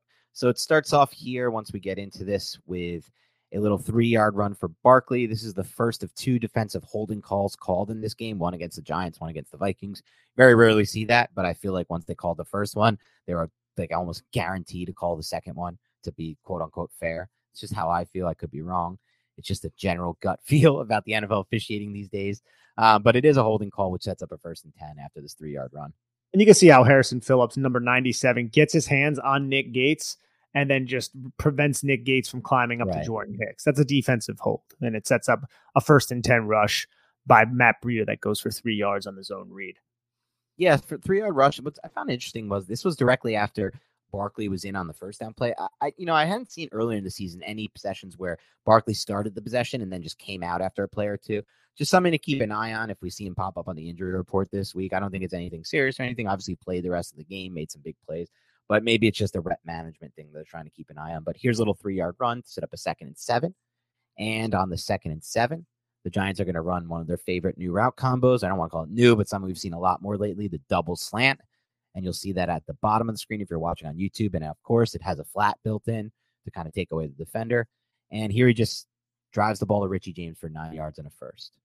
These types of pass concepts are just so easy for Daniel Jones when they're really quick like this. Just a couple steps out of the break, just deliver the football to the upfield shoulder, pick up easy yardage. I'm glad that the Giants are at least establishing a rhythm. Hopefully they can do it against a little bit more difficult opponents than the Minnesota Vikings. Yeah, and Indy's going to be one of those because Indy's actually pretty good DVOA wise. And here you're seeing this next play, 1st and 10, 22-yard deep over to Darius Slayton here against cover 3 match defense. Couple things that are interesting to note. Marcus Johnson's on the field here, and just that's kind of he's not the guy, but he's what I want in the sense that I want speed on the field at all times for my receivers so they can do things like he did. Look at the kind of attention he takes away. Look at how deep, based on his speed in that vertical route, look how deep it takes the corner out of that range to potentially make a play back on Darius Slayton, takes the safety out of the play. That's 2 defenders it clears out to open up that area of the field for Darius Slayton. And as we go eventually to the end zone angle of this was a play I put on Twitter earlier because it was a really great play from Daniel Jones in the sense that it kind of showcases one thing that's really changed so much, the most, in my opinion, under Dable. I think Dable, Kafka, and Tierney have done an insane job really just, I don't want to say fixing him, but coaching him to get to the point where he's at from where he was at after his first 3 years. And one of those areas is his pocket manipulation and his pocket feel. Here you can see Daniel Jones get pressure immediately. And what does he do? He doesn't fall backwards like he used to do. Like, remember, he used to drift backwards, or sometimes he would just immediately try to roll right. Instead, he slides to the left, slide, don't waste any steps, resets, finds a passing lane, and delivers an absolute strike to Darius Slayton here. A heavy ball with good ball placement and good velocity. And look at his eyes. The entire time his eyes are downfield reading, and he's still able to feel the pressure. That's development. This is not the Daniel Jones that we witnessed, I would even say, last year. And I felt like he had a little bit of an improvement from 2020 to 2021. But right now, he has his eyes downfield. He's reading coverage. He knows that the pressure is coming from Evan Neal's side. So he just steps, like you said, avoids, extends the play, and then delivers the football on target. Like that's progression from Daniel Jones, and I'm excited to see it. Yeah, I am too, because that's a really good sign. I think they're going to bring him back, and I think they should, at least for the short term. And if he can continue to improve and show different things, it's going to be interesting, because he's doing things a lot better than he ever has, in my opinion, in his career. Even in 2019, I include that, because I don't feel 2019 was as good as others do. I feel like a lot of that was mostly just beating up on three bad defenses and a lot of just half-field, high-low stuff without actually doing much, like mentally, as mentally as he's doing now. Plus the pocket presence in general, the pocket manipulation, just night and day, even from 2019. So sets up here another 21 personnel look, which is, again, two running backs on the field at the same time. They bring Matt Breida in motion to try to show off some eye candy here, maybe get the defense flowing in that direction, and ends up being a 3-yard run to Saquon Barkley. Yeah, just 3 yards, just simple stuff to set up a 2nd and 7 where the Giants are going to go back to the run with Saquon Barkley. There really wasn't a lot of space for Saquon Barkley to operate. But now you can see they're not under center. They're just running out of the shotgun, using zone read. It felt like Saquon Barkley did a good enough job getting 3 yards on this play, just kind of shoving a defender who ended up penetrating away from him to allow him to at least get across the line of scrimmage. But you can see how the Vikings are just kind of rabid to stop him in this play. And I know it's a double team, but I think, Gates and Thomas did a good job blocking down to create that potential cutback lane for Barkley to get in there, and have an extra 3 yards instead of a -1. And obviously you can see that on the plus side. You can also see on the negative side, Feliciano ends up on the ground. He ended up on the ground multiple times in this game. Not what you want to ever see from an offensive lineman. Yeah, he ends up getting put on the ground, but he gets kind of schemed 2 versus 1. I felt like the Vikings did a really good job using 91 directly over the top of him, sending 91 to Feliciano's left, and then bringing Eric Kendricks to Feliciano's right. And that's a very tough assignment for Feliciano. The combo, you're right, is very good. Great finish by Andrew Thomas after Nick Gates realized what the hell is going on and tried to help Feliciano out. Daniel Bellinger kind of loses his block against Jordan Hicks. It's going to happen against linebackers sometimes, and Saquon's only able to get 3. Yep. And so that sets up a 3rd and 3 situation. 3rd and very manageable here, but it's going to be an incomplete pass here. I believe after a little bit of pressure up front with a twist, there is an opportunity to hit Darius Slayton potentially over the middle of the field if Jones gets it out fast. But he doesn't see it, or maybe he's not reading it early, and the pressure is there, but ultimately the ball doesn't go in that direction. The Giants love running these types of concepts with the drag from the outside guy and then a deep over type of route, whether that be a dig or a horizontal cross. And you can see Darius Slayton is open. I like this route concept, though, because you have that, because this is a 3-by-1 set, but then you also have Saquon Barkley releasing. So it's only a 5-man protection, which is dangerous for the Giants, but he goes to the flat, Saquon Barkley. And now you have Daniel Bellinger kind of running a wheel route, if you want to call it that, but he's not really wheeling around anybody. It's just an outward releasing route from I would say minus split inside the numbers of about 4 yards to well outside the numbers, just to take that safety and that deep defender away. And you can see how he's taking Patrick Peterson away. And now you have Darius Slayton wide open in the middle of the field with those underneath receivers paying attention to Richie James. It's just Daniel Jones had too much pressure on him from kind of a few different defenders. The pocket kind of collapsed around him, and he ends up getting hit as he threw the ball away. And earlier we said that this drive ended in a punt. We were wrong. This one ended in a field goal. It was the first of 2 field goal drives back to back. And so we'll set up the next one here, which was a 8 play on their 7th drive, an 8-play 55-yard drive that also ended in a field goal here, where at the end it got bogged down by a sack in the red zone, but some really good stuff on offense before that. You can kind of see the entire second half, really, the Giants got their exception at 1-3 now with the block punt. The offense was really clicking in the second half here. It starts off the 1st and 10, another 2 high look from the Vikings with those 2 safeties playing decently deep here. So just take what you get underneath, a little off leverage at the top of the screen with Hodgins. So just a little quick throw, quick ball to Hodgins, and it's a 4-yard gain. Yeah, it looks like an RPO from the Giants. You can see how everybody's blocking up like it's going to be run. Daniel Jones likes what he saw with the safety kind of coming down, and then that meant that there was going to be a one-on-one matchup for Isaiah Hodgins against that player up at the top of the screen. And just a nice, quick, easy route. What does Isaiah Hodgins do? He takes like 3 steps off the line of scrimmage and just comes right back. Quick, easy yardage. Good tackle, though, by number 20 to ensure that Hodgins doesn't get anything more. 2nd and 6 situation here. This was a great read, I thought, by Daniel Jones. He recognizes the blitzing linebacker before the snap, which gives him, in my opinion, the opportunity to have a ton of space if he throws this Barkley in the field side. And that's exactly what you can see. You can see the linebacker blitzing up. That creates separation for Barkley. It is also not the greatest angle taken by, I guess, that Vikings defensive back, but it's not entirely his fault either because of how the play developed and because of what was called defensively with the blitz. And so take the space, throw to the field side, and get it to Barkley. And what happens? He gets 18 yards on this. Daniel Jones quickly diagnoses this. He sees 33, who Jones might have originally thought was on Saquon Barkley. You can see Jones right at this moment. He's looking. 33 is coming right through the B gap. Evan Neal has a 2-versus-1. Jones just takes what is there. 91 tries the blitz, and then he realizes that no one's on Barkley. 58, Jordan Hicks, all the way from the other side, has to cover Saquon Barkley. So Daniel Jones recognizes right away, got the football out to the running back, and that was a smart play. Yep. And that sets up a 1st and 10 here. They run a little play action play here. They're trying to run a deep cross and a deep dig, a longer developing route concept, route combination. It's not ultimately there for the Giants. So Jones decides to run and gets 2 yards here. Yep, just 2 yards, Dan, for Daniel Jones. People might think he has the deep over route to Darius Slayton. It looks like he kind of comes off it to see, or not Darius Slayton, Richie James. It looks like he kind of comes off it to see what exactly is going on with Isaiah Hodgins at the top of the screen.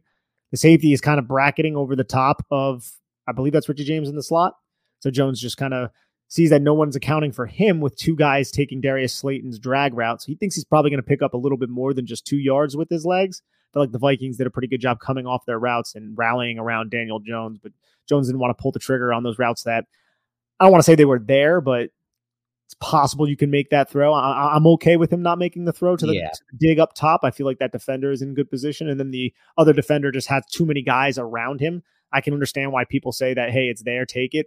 But at the same time, you know that Daniel Jones is coached to use his legs when opportunities present themselves. I feel like the opportunity was there, but the Vikings just made a good play to rally around him and tackle him. I'd have to agree with that entirely. And that sets up a 2nd and 8 here. So this was, to me, I thought the best throw of the season from Daniel Jones personally, just when I factor in everything, which is the difficulty level, because he's, again, doing something we haven't seen a lot of. And what's that? Throw to the field side. Remember, we talked about this all last podcast on the All 22 against Washington. Like, there were times where Jack Del Rio would just bail the corner from the field side because he just was like, screw it. I know he's not throwing the ball there. Maybe that's something they looked at, right? Maybe they saw that on tape and were like, we have these opportunities. Let's try to take them. They took one here. And it's just an absolute strike to the field side to Richie James. Now, some people are like, oh, if he threw this ball a little more inside and led him a little bit more, it's a touchdown because he can throw it ahead of him. That's such a difficult throw to make. In my opinion, I just don't think it's fair to nitpick a throw like this and expect like the perfect ball here. This is pretty close to a perfect ball, right? Like, it's to the sideline, it's outside the numbers, it's not too inside where it can be intercepted. And it's a strike. It's got velocity. It's a heavy ball, and it's to the field side. This is, again, my favorite throw of the season, probably from Daniel Jones. And it's a post wheel. We've been talking about it for so long. Finally threw the post wheel. You're right. But you know what? It's kind of funny because the post route never was able to actually materialize because Kenny Golladay got interfered with. But you have the switch release, and this is one of Galladay's 2 plays. He has a really big impact running this post route just by making contact with the defender and kind of getting tripped up.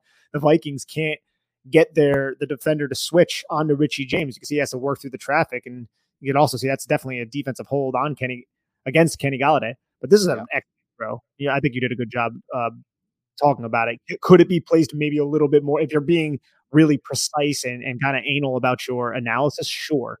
But this is a drive from the far hash that I applaud Daniel Jones. Yeah, I'll take this throw any day. I think, again, like maybe the Justin Herberts of the world, those types of people are probably throwing this in the touchdown, but those are like 3 or 4 guys in the entire NFL. There's probably 15 to 20 that not only aren't throwing it where Jones threw it to James, they're like throwing it out of bounds, or they're throwing it short, or they're lobbing it, or they're not, and it's getting broken up.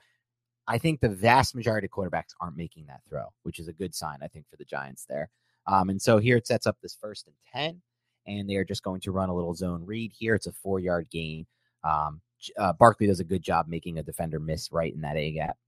Yeah, Brian Asamoah, man, he's explosive. He's an Oklahoma defender. We were talking about Oklahoma defenders before, and this kid was one of the more explosive linebackers in the draft last year, and he had a really impactful game. You see how Saquon Barkley just is able to make him miss right in the right at the line of scrimmage. Just a good play by Barkley, but he ends up getting dragged down by number 90.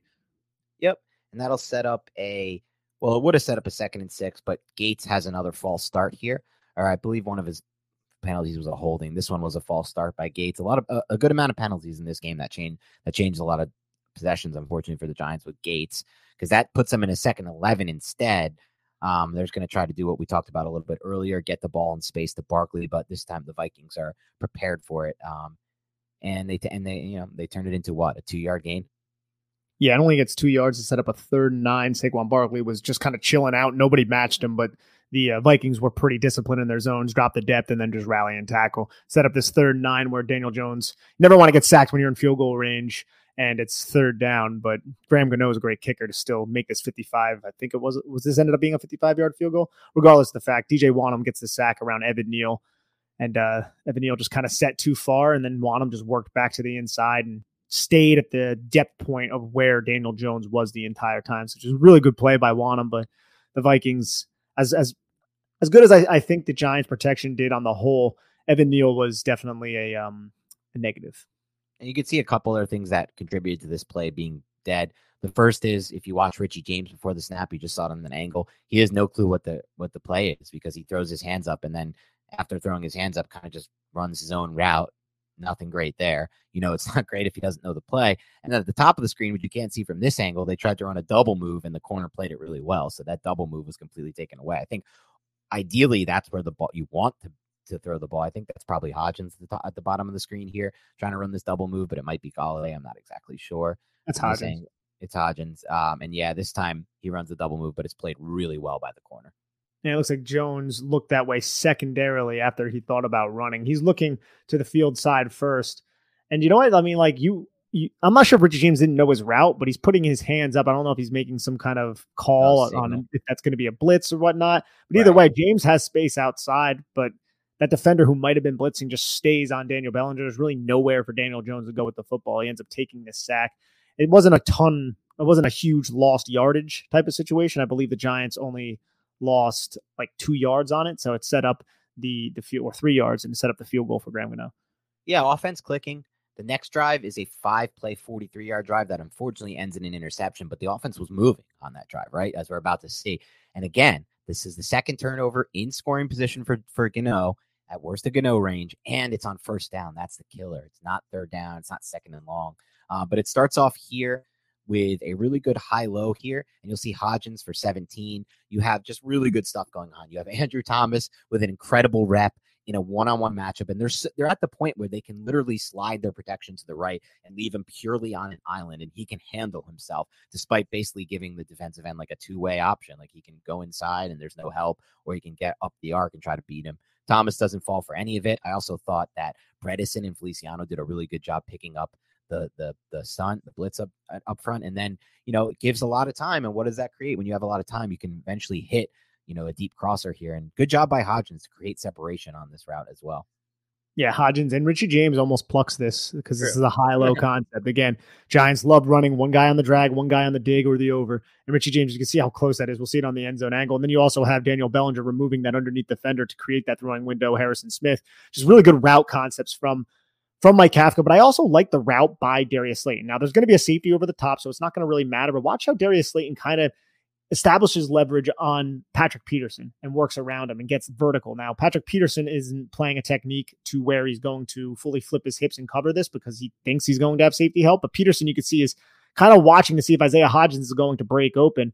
But I think the way Darius Slayton threatens Peterson in his blind spot stops Peterson from coming off this play and driving downhill on Isaiah Hodgins. Does that make sense? Do you see what I'm talking about? That makes a lot of sense there. And that's part of what I mean when I talk about, like, what does it add having a Slayton on the field? Oh, you can just harp on the catch percentage, or you can look at, like, he's creating enough vertical separation, also he's enough of a vertical threat that Peterson or any quarterback cornerback can't come off and make a play on that. Exactly. Look at Patrick. And I say this because if you look at Patrick Peterson here, Patrick Peterson right now, there's a little bit of a hesitation where he's chopping his feet like he's going to drive back downhill, but then he reaches the field where Darius Slayton is and just stays with Darius Slayton. And at that point, Hodgins is making the catch. I think he was thinking about coming off and then helping 20 out and kind of trap covering Isaiah Hodgins on this one play, but that doesn't necessarily happen. And Isaiah Hodgins ends up coming away with a nice 17-yard gain.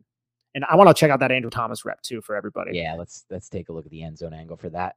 Yeah, and Andrew Bredesen and Feliciano do a good job as well.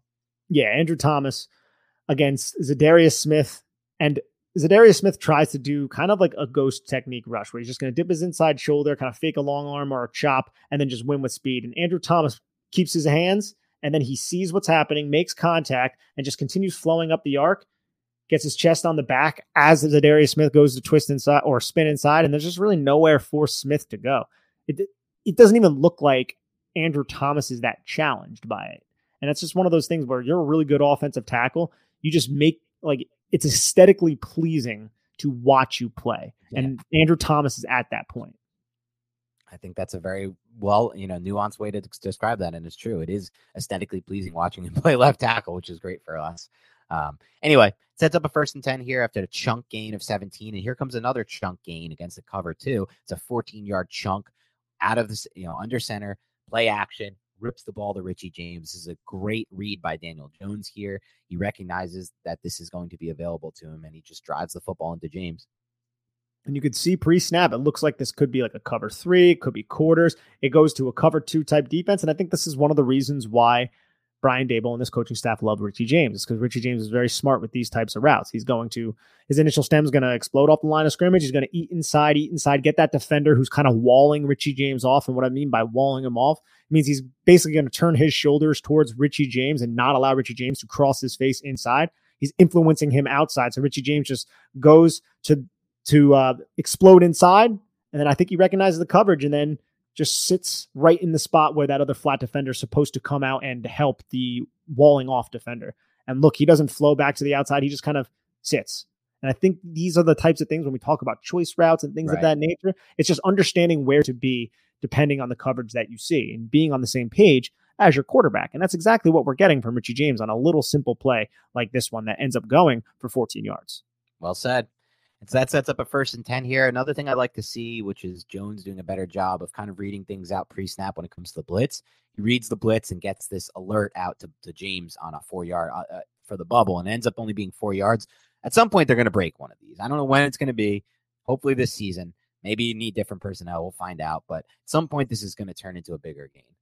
Yes, it's going to turn into a bigger game. But if you look at the formation that we broke down maybe about a half hour ago, you have the cornerback over the top of Richie James looking inside with the safety about 6 yards, 7 yards off of the apex defender's ass. It's that same look that he threw the bubble at in the red zone before that ended up getting rallied and tackled. But here, the blitz comes. Jones recognizes it, gets the football to Richie James. Isaiah Hodgins does a good job taking on the defender who was initially assigned to Richie James, but then the other cornerback makes a really good open field tackle. Sets up a 2nd and 6. And this is another good job in quick game. Again, let Jones cook in quick game, right? Let the offense operate through him in the shotgun in the pass-heavy approach. That's what I like, at least at this point. And, it's a high-low against a cover 2 look. It's pretty simple stuff. It's not hard for Jones to diagnose this. He sees it, and he gets the ball out to Darius Slayton here. And Slayton does the rest after the catch and turns this into, an 8-yard gain to move the chains? Exactly. Yep. And good job by Slayton to recollect himself after catching the football. It's just a little pivot return route. And Patrick Peterson needs to respect Daniel Bellinger's 7. Just an excellent timed called play against this defense. Sets up a 1st and 10 here. Unfortunately, this is the play where they try to run the play action and he's going to try to throw the ball, but it's intercepted. This is one that Nick was talking about earlier when the receiver is kind of well into his horizontal plane. Sometimes Jones's ball placement is off, and this is an example of that. The throw is not where it should be. It's inside. It should be leading the receiver. So if anything, it should be way outside to lead the receiver. So at worst, it's incomplete. Instead, when you throw it too far inside, like you see on this example, there's a chance for an interception. You want to give no chance for an interception. Best way to do that is just to lead the receiver. Good play by Andrew Thomas to hustle and get Patrick Peterson out of bounds. You'll see it on the end zone angle if you're watching on YouTube. Under center, you're going for play action. Isaiah Hodgins, at this point, he has space if you lead Isaiah Hodgins, but Daniel Jones just throws it behind.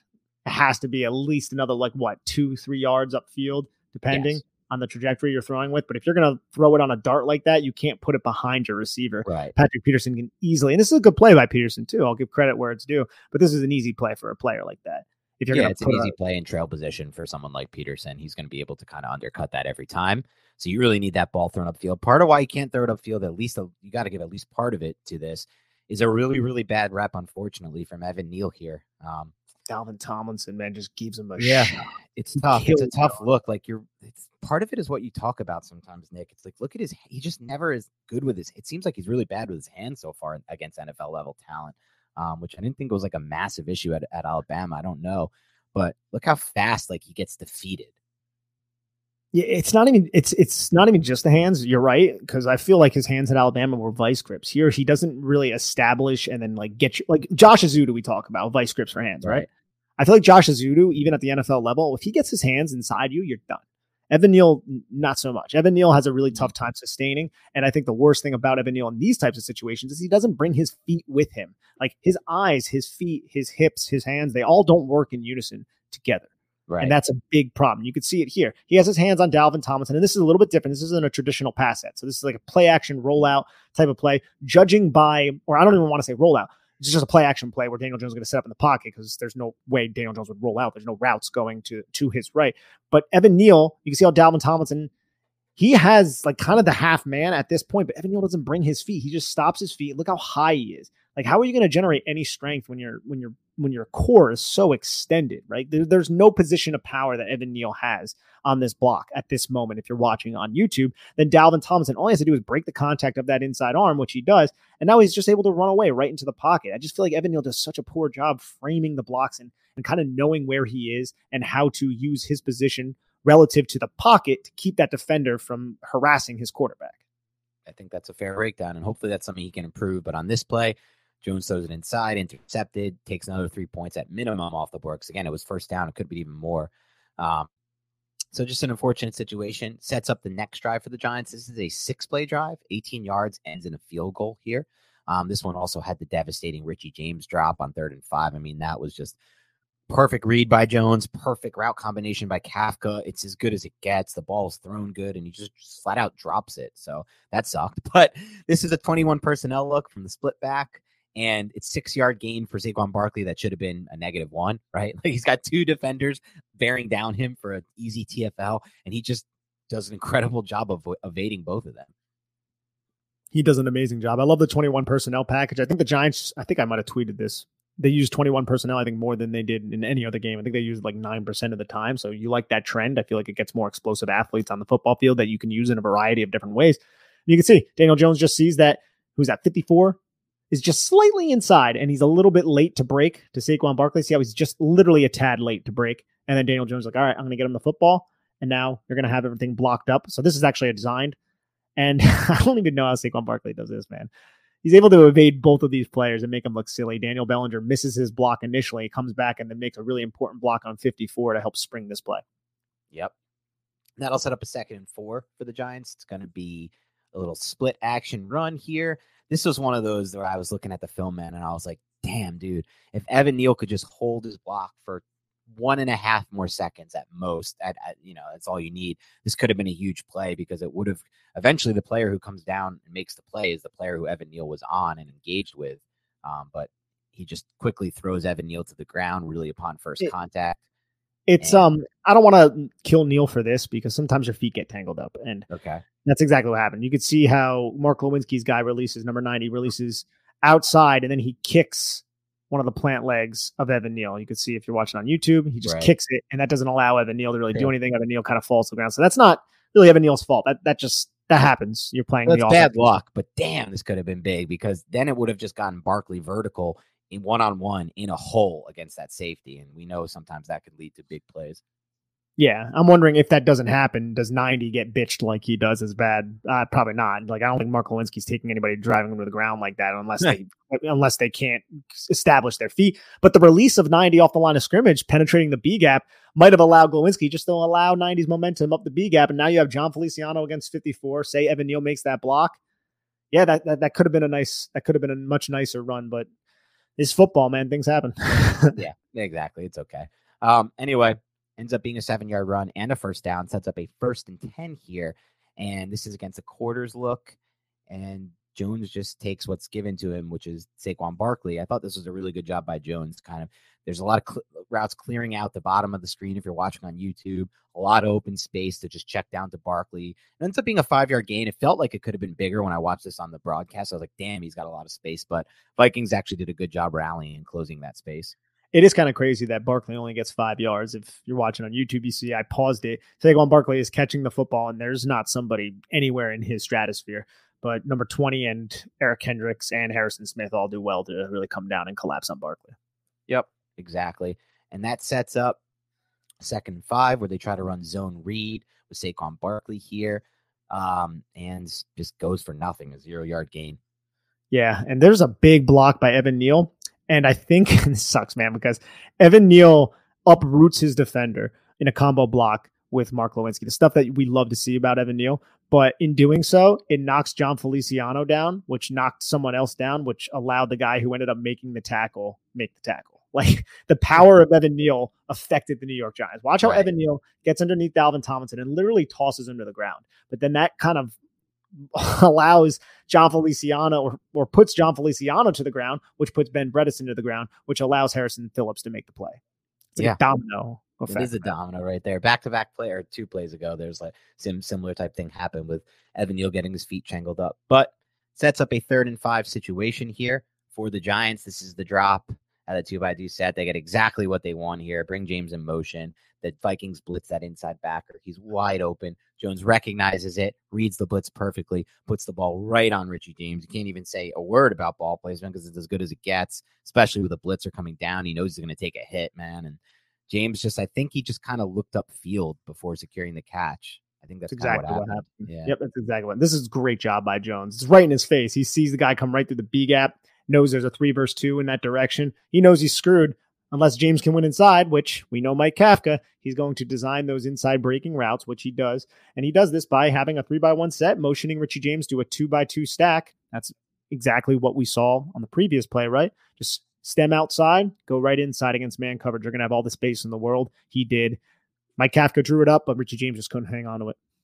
And then the Giants forced an immediate punt, which was a big momentum swing from the defense, but then they go 3 and out and get the block punt in the span of 4 plays. That was what really, I think, lost them this game, if you're looking for one thing, because it just changed so much of the impact of the game. So we'll go over this 3 and out drive here.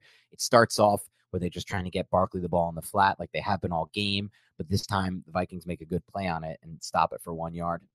Yeah, Eric Kendricks, man, there's a really good play to restrict Barkley's space and challenge. You could see how before they weren't taking these aggressive angles, right? Like they would kind of run along the line of scrimmage.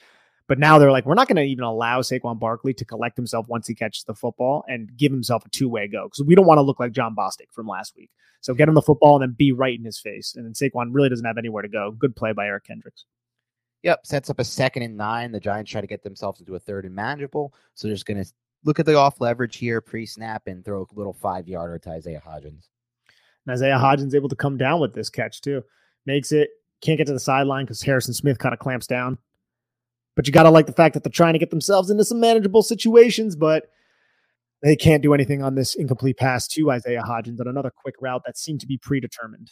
Yeah, so this is an interesting one because it's definitely quick game, predetermined. He wants to get the ball to Hodgins because he's going to be able to win that route like he did earlier in the game, as we saw in that 3rd and 5 there. It was basically the exact same play, and he would have had to take a hit.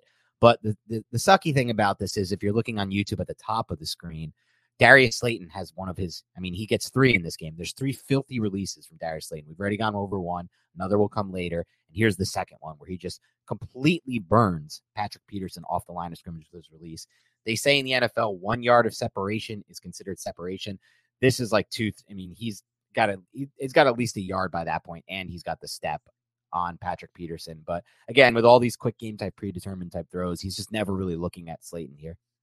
No, he's not. I think he believes 24 is going to be on Daniel Bellinger. He was right. So now all Isaiah Hodgins needs to do is win inside. But I feel like that linebacker, Jordan Hicks, just plays this really well, reading Daniel Jones and then delivering this football. And Isaiah Hodgins has to catch it with 2 guys contacting him, sandwiching him. And then the cornerback does a really good job just kind of stripping Isaiah Hodgins of the football, which forces a punt, which ended up getting blocked. And like you said, I think that would be the determining point of this game. It's very hard that the Giants were even in this game. It's kind of not miraculous or anything, because I don't believe the Vikings are all that good of a football team relative to their record. But they had a lot of mistakes, and they shot themselves in the foot, the New York Giants, yet they took a 61-yard field goal at the last second to win this game. 100%. The Giants had 2 turnovers in field goal range, and that punt, the drop on 3rd and 5, all sorts of things that screwed them up in this game and took points off the board, and they still almost won. But we'll go over this gotta have it 11th drive, the 7-play 75-yard touchdown drive, and the 2-point conversion play we're going to run through. Look, the Giants picked up this drive with 3 minutes to go. Everything was on the line. They need to go 75 yards, score a touchdown, and convert the 2-point conversion. They did all of that. That's a really good check mark for me, at least in the Daniel Jones book, and it should be for anyone. It starts off here with just a simple stick route to Richie James for 8 yards. Yep, just simple. Just find space between 2 defenders, move the sticks, get your offense in a rhythm. I feel like over the last couple games, Giants have done a really good job with that. Sets up a 2nd and 2 where Daniel Jones is going to find Richie James. Yeah, so this is probably one of those ones. Look, there's only been a few, but this is the second throw. The early throw to Saquon Barkley in the flat, that was low and away.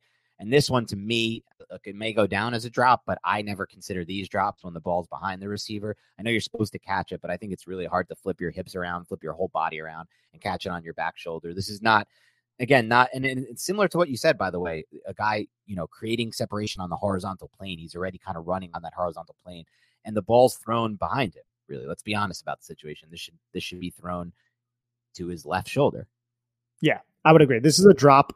I would say it's a drop, but the ball placement has to be better. In Daniel Jones's defense, I'm thinking maybe Daniel Jones put this football where he did because the safety. Yep, and that's fair. Yes, and I think that's a fair thing to consider. I think that's probably the reason why, albeit on these types of routes, this is on the horizontal plane, but it does seem like Richie James is kind of out of his break at this point, or just kind of coming out of his break and rounding into form. It's not kind of like the other play. Whereas the Darius Slayton one he was moving well out of his break. He was already like on his 5th step out of the break. And those are the throws where I feel like Daniel Jones struggles. Here, this could have been a little bit of the safety being where he was, him thinking Richie James was going to stop his route because the safety was there, or it could have just been bad ball placement. It's kind of a little bit hard to tell, but it's not as clear to me that it was just purely on Jones. And I think that's fair. Here we go with this 3rd and 2 situation here. This, to me, is a really good example why you need a player like Darius Slayton on your roster, because he creates so much after the catch that other players don't do. Think back to that Texans game. All they did was throw it out to him in the flat, and he took it for 55 yards for a touchdown in a Texans game that ended in an 8-point win.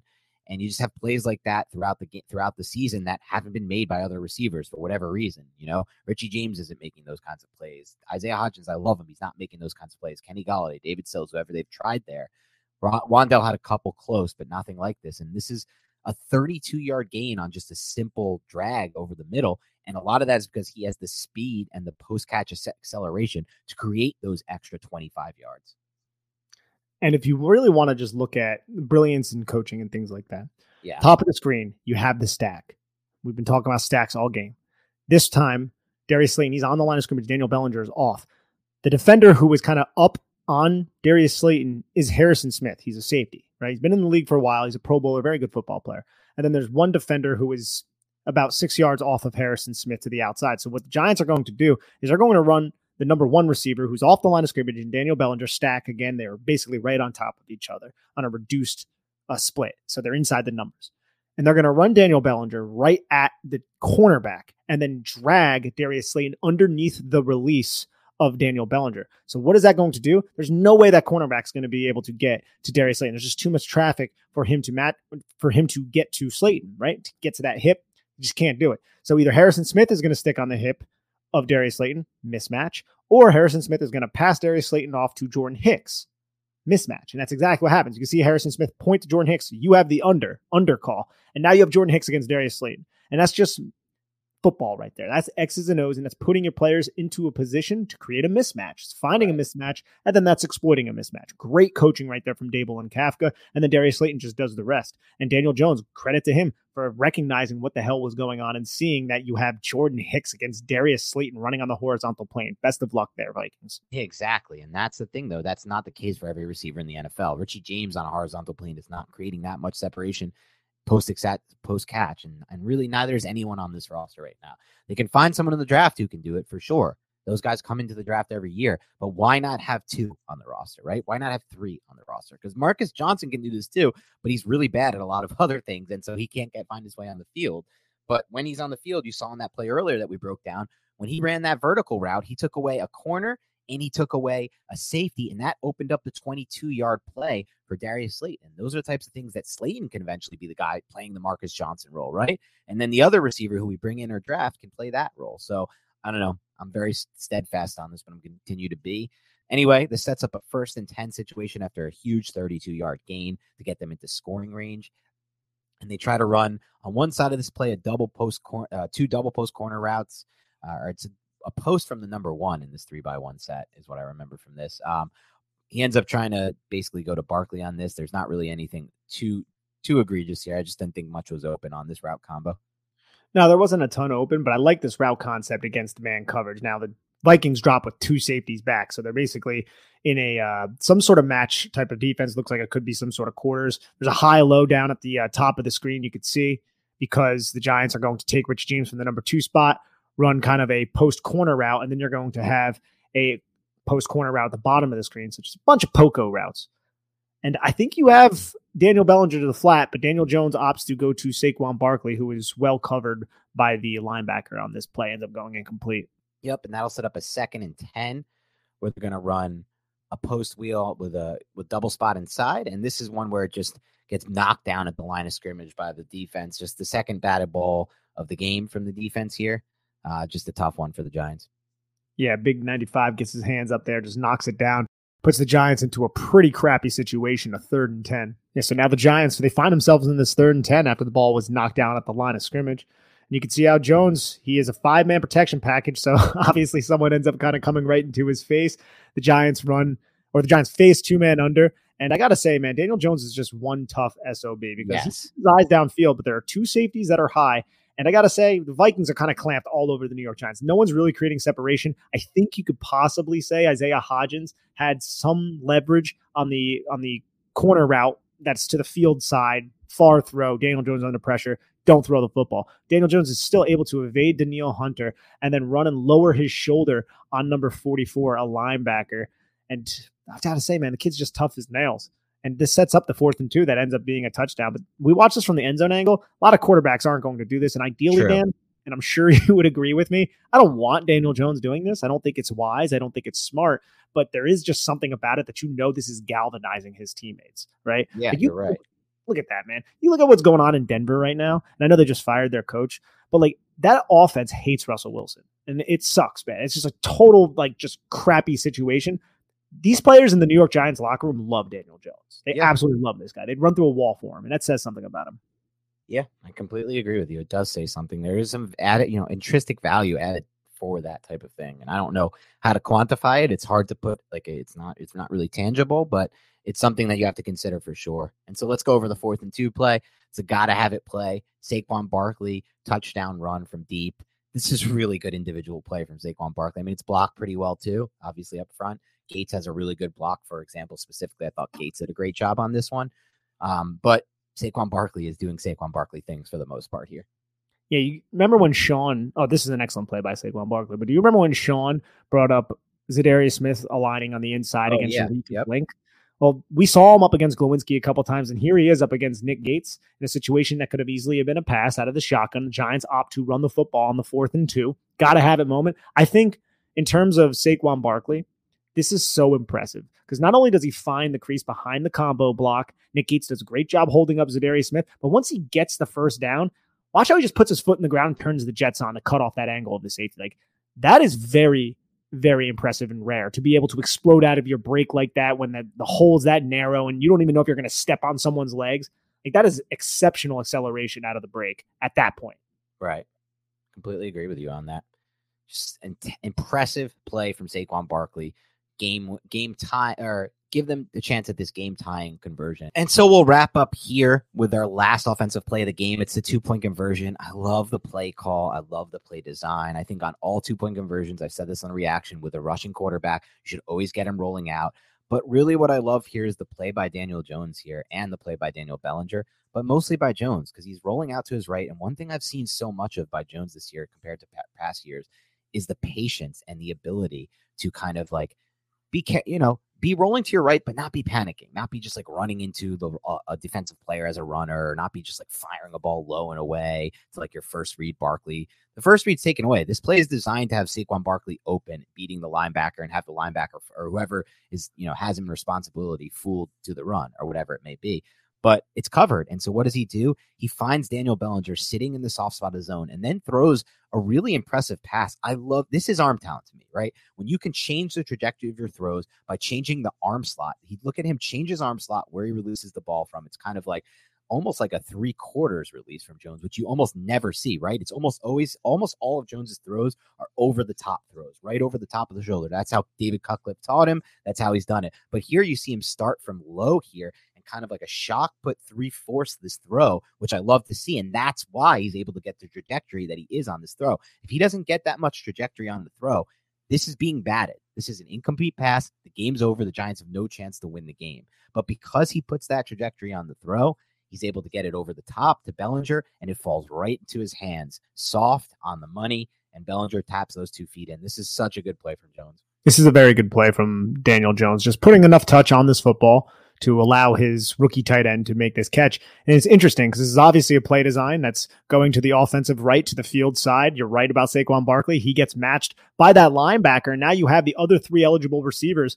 They all are kind of covered. And Daniel Jones looks to the backside receiver, the lone backside receiver, who is Daniel Bellinger running that deep over route. He gets lost by the Vikings defense. They all over pursue those front side routes. And then I feel like Bellinger just does an excellent job finding space. He doesn't continue his run. He sees how number 20 is on Darius Slayton with, I believe that's 24, Bynum also in that area, kind of bracketing Slayton. And Harrison Smith is underneath with 2 receivers in front of him. So Bellinger just kind of sits and waits. And that backside cornerback, Patrick Peterson, almost makes a play on the football. But I feel like this is just a really smart play from Daniel Bellinger, just to know to just wait and present himself as a target for Daniel Jones. Excellent throw, excellent play. So unfortunate the Giants weren't able to get the dub.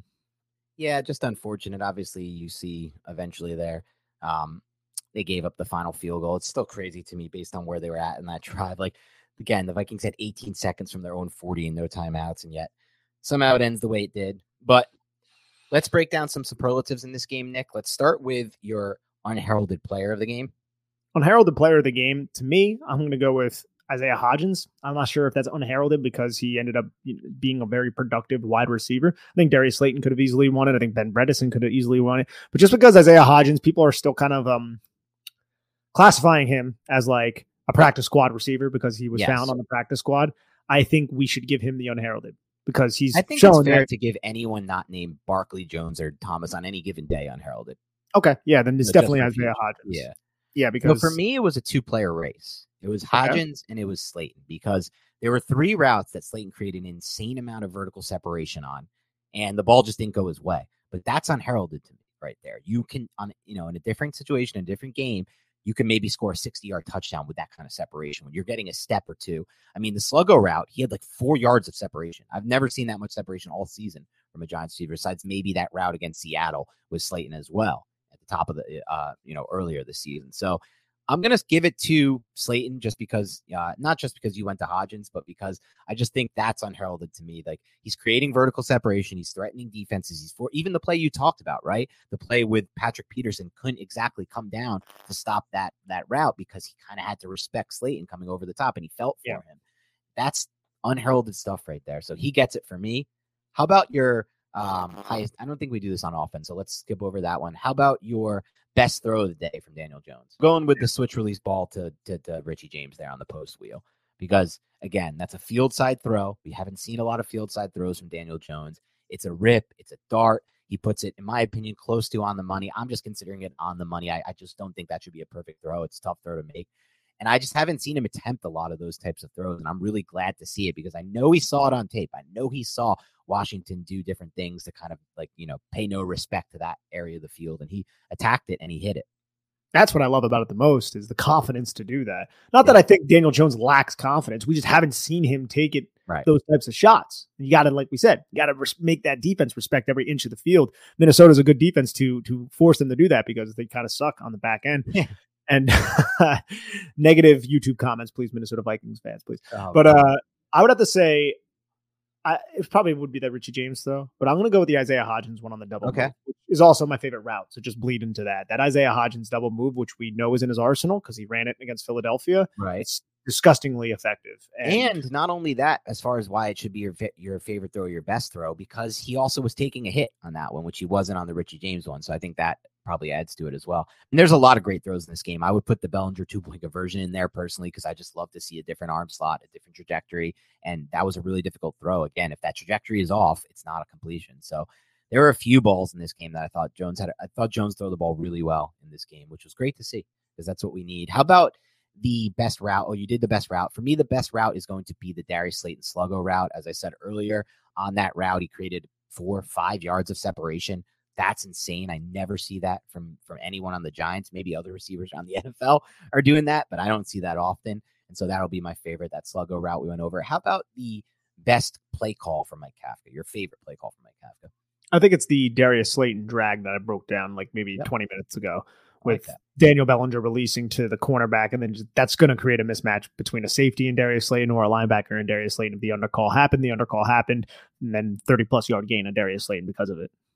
Yep, I think that's fair. I will go with unfortunately, the fumble with Daniel Bellinger. I just like the design there out of I-form. We haven't seen that. Got him matched up one-on-one against the linebacker. I think he's going to win that every time. And you had the clear out on the bottom, to his side to where he was running. So it really created a lot of space. Unfortunately, it was a fumble. Best player on tape. Best player on tape?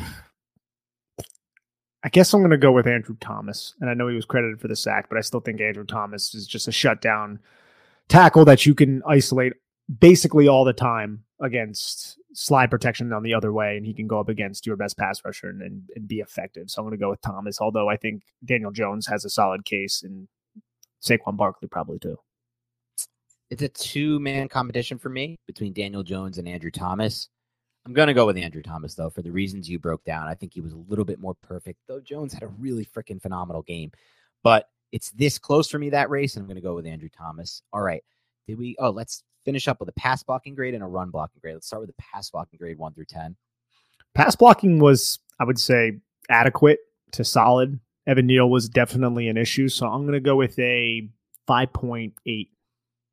I think that's fair. Evan Neal was an issue. Nick Gates had his troubles at times. Feliciano was on the ground for one play. That could have been a huge play if he didn't get tripped up. So there were some issues, but overall, they were able to throw the ball a lot in this game. So well. So I got to go in the 6 range, and I'm going to go 6.6 because of that. Let's do a run blocking grade 1 through 10. We'll wrap up there. I'm going to think a slightly higher than the pass blocking, so 6.2. Yeah, the run blocking was much better in this game. It's been better in recent weeks. Starting last week, they start to finally get some push up front with Duo. I think Ben Bredeson's playing a huge role in that personally. And I think even having, just in general, having a little bit more continuity on the line helps. So I'll go with a 6.2 for the run blocking. I know that's lower than my pass blocking grade, but I did feel like the pass blocking, again, when you throw the ball that many times and you don't have too many plays blown up by the pass blocking, it's a good sign to me. So I'll go with that. So we'll wrap up there. So the offensive film breakdown. Merry Christmas to all. It's now after Christmas. It's going to be New Year soon. I'm going to do defensive film tomorrow. Most likely, I think Nick has some plans and some things, so we'll work around and we'll figure it out.